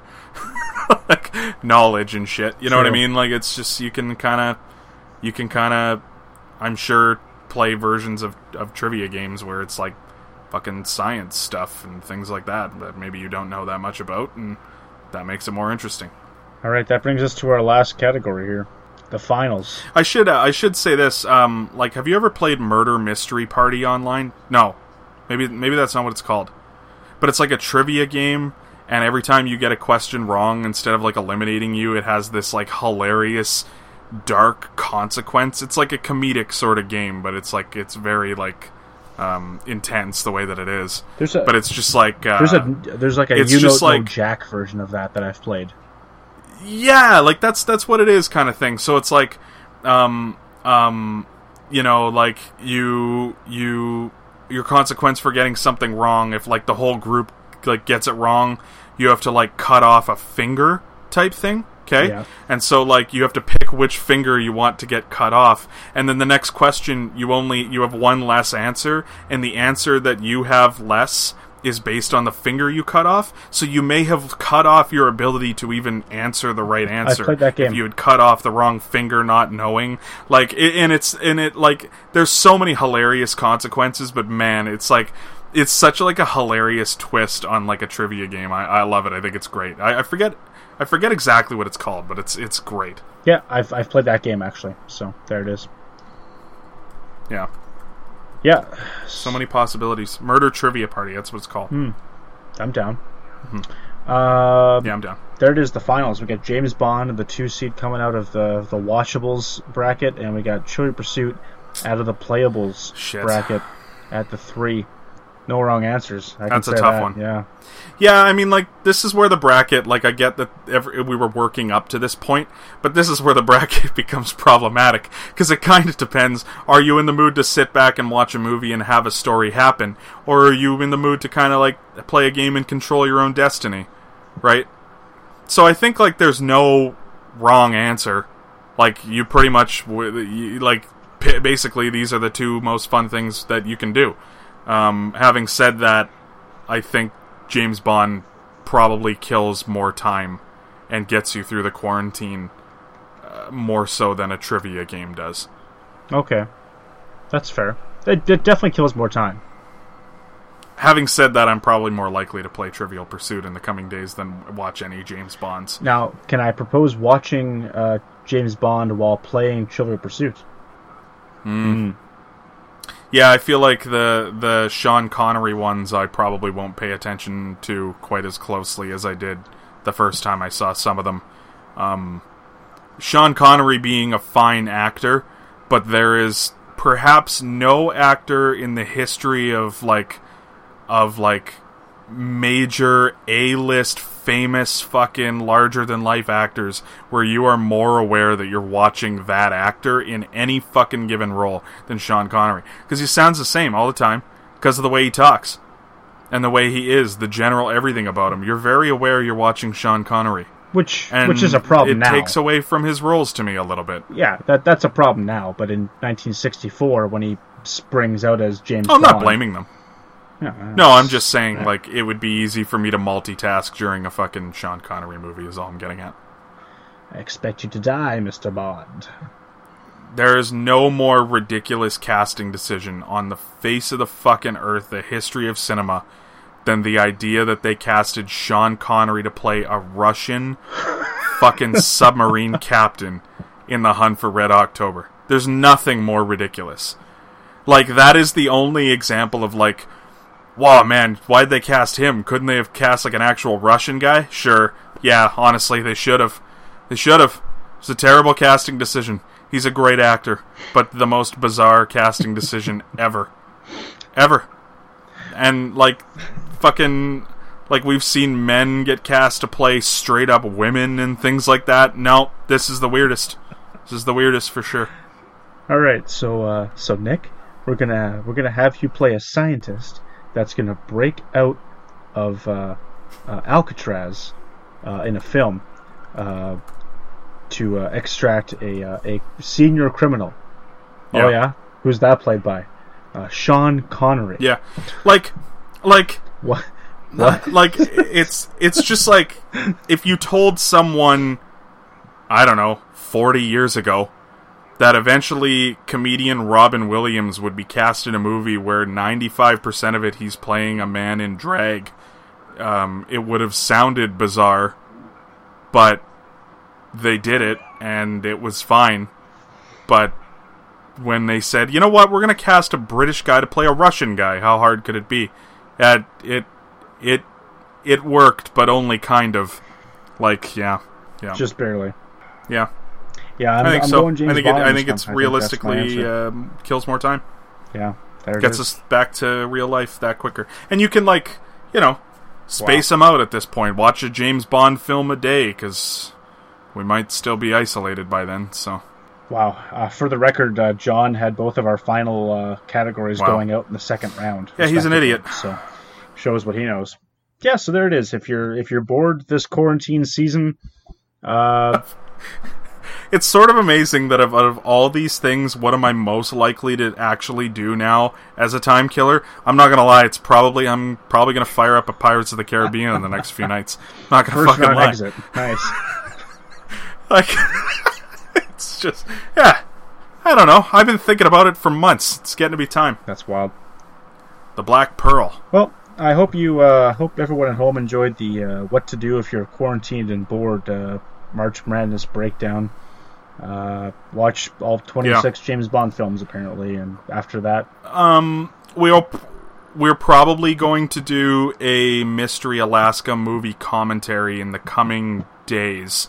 We're not super concerned about doing it that close together to this episode because this episode gets old if life goes back to normal soon, but Mystery Alaska still remains a movie. it is. that it is. You know what I mean? Conceivably, we can just do that whenever. Surprised that Mystery Alaska did not get a franchise of its own, Brutes? No. Have you seen the movie? Don't get me wrong. As far as hockey movies go, and this will become a hot take conversation once we get into it on the actual movie commentary episode. It's not among the worst. In fact, it's one of the best for sure. But it's still not Have excellent. we ever done like a top 10 movie, like hockey movie list? No, and it needs to be saved for the right time because I probably have some takes that people aren't going to Our like final necessarily. episode. That'll be what kills our podcast is when I finally break the news to everybody that I don't care for the Mighty Ducks in any way, shape, or form. Yeah, not even ironically. I don't even... Join us in 3 months. Mystery... Oh, I was going to say, join us in 3 months when we do the sequel to this. The categories, of course, which alcohol to drink, chores that need done, activities that don't involve snow, and books. I don't know. I guess in theory we could do like a top 10 series of just like shorter episodes where we just do like the top 10 alcohols to drink, because that was the one that stuck in my mind when you said it. You know what I mean? Not even that. We could not even like recommending what other people should do. The top 10 alcohols that we've drank since the start of the the self-isolation, because I guarantee you like 2-3 weeks from now my list will contain 10 items. I think I'm already at like 5. Not saying I've binge drank all of them, like I haven't, but I've mixed a few things. I have not. Yeah, man. I had an iced coffee with Frangelico in it last night. It was pretty good. Okay. Yeah. Oh. Spoiler alert. All right. Well, that's laced up, I guess, for this bonus episode. Don't come near us if you see us. If you're feeling sick, go see someone. Yeah, I will say on a real serious note, is just like kind of my opinion, and I'm sure everybody's been preachy to you on your social media already, but is genuinely that, don't be going out for non-essential things. I don't really get the point in people really, like, people just don't seem to understand it. Like, I understand that the likelihood of your friends and your loved ones probably carrying the virus is quite low, but it's not really a risk that I think we should be taking at this point. The sooner that we all kind of get on board and just do nothing for now, the sooner we can go back to doing the things that we love and hanging out with the people that we want to hang out with freely. There it is. So, yeah, there it is. Stay inside. Don't do much. Don't get together with people you don't need to get together with. Go for a walk. Exercise the legs by yourself. Mm-hmm. Having said all that, James will be coming over to watch this movie in a few days. Accurate. Probably. We'll see. I don't know. I'm trying to figure out like a good way for us to do that, not in the same room as each other, but it might get a little difficult. We'll see. Okay. All right. Well, that's that. Tweet us with all the things that we did wrong on this bracket. Mm-hmm. Oh, I wrote an article this week, the top 20 moments of the Toronto Maple Leafs last 20 years.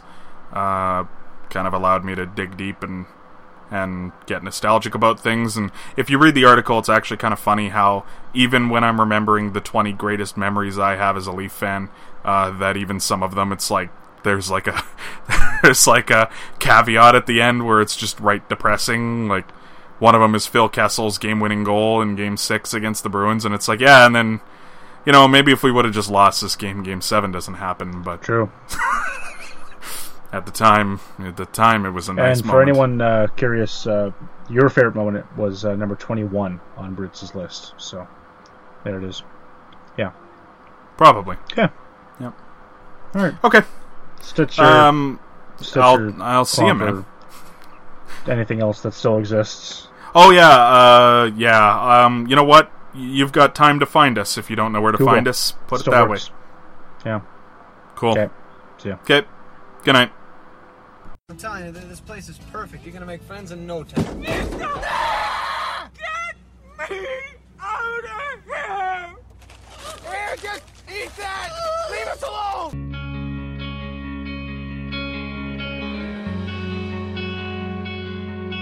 I could sleep. I could sleep. I could sleep. I could sleep. When I lived alone, is there a ghost in my house? I could sleep. I could sleep. I could sleep. I could sleep. When I lived alone, is there a ghost in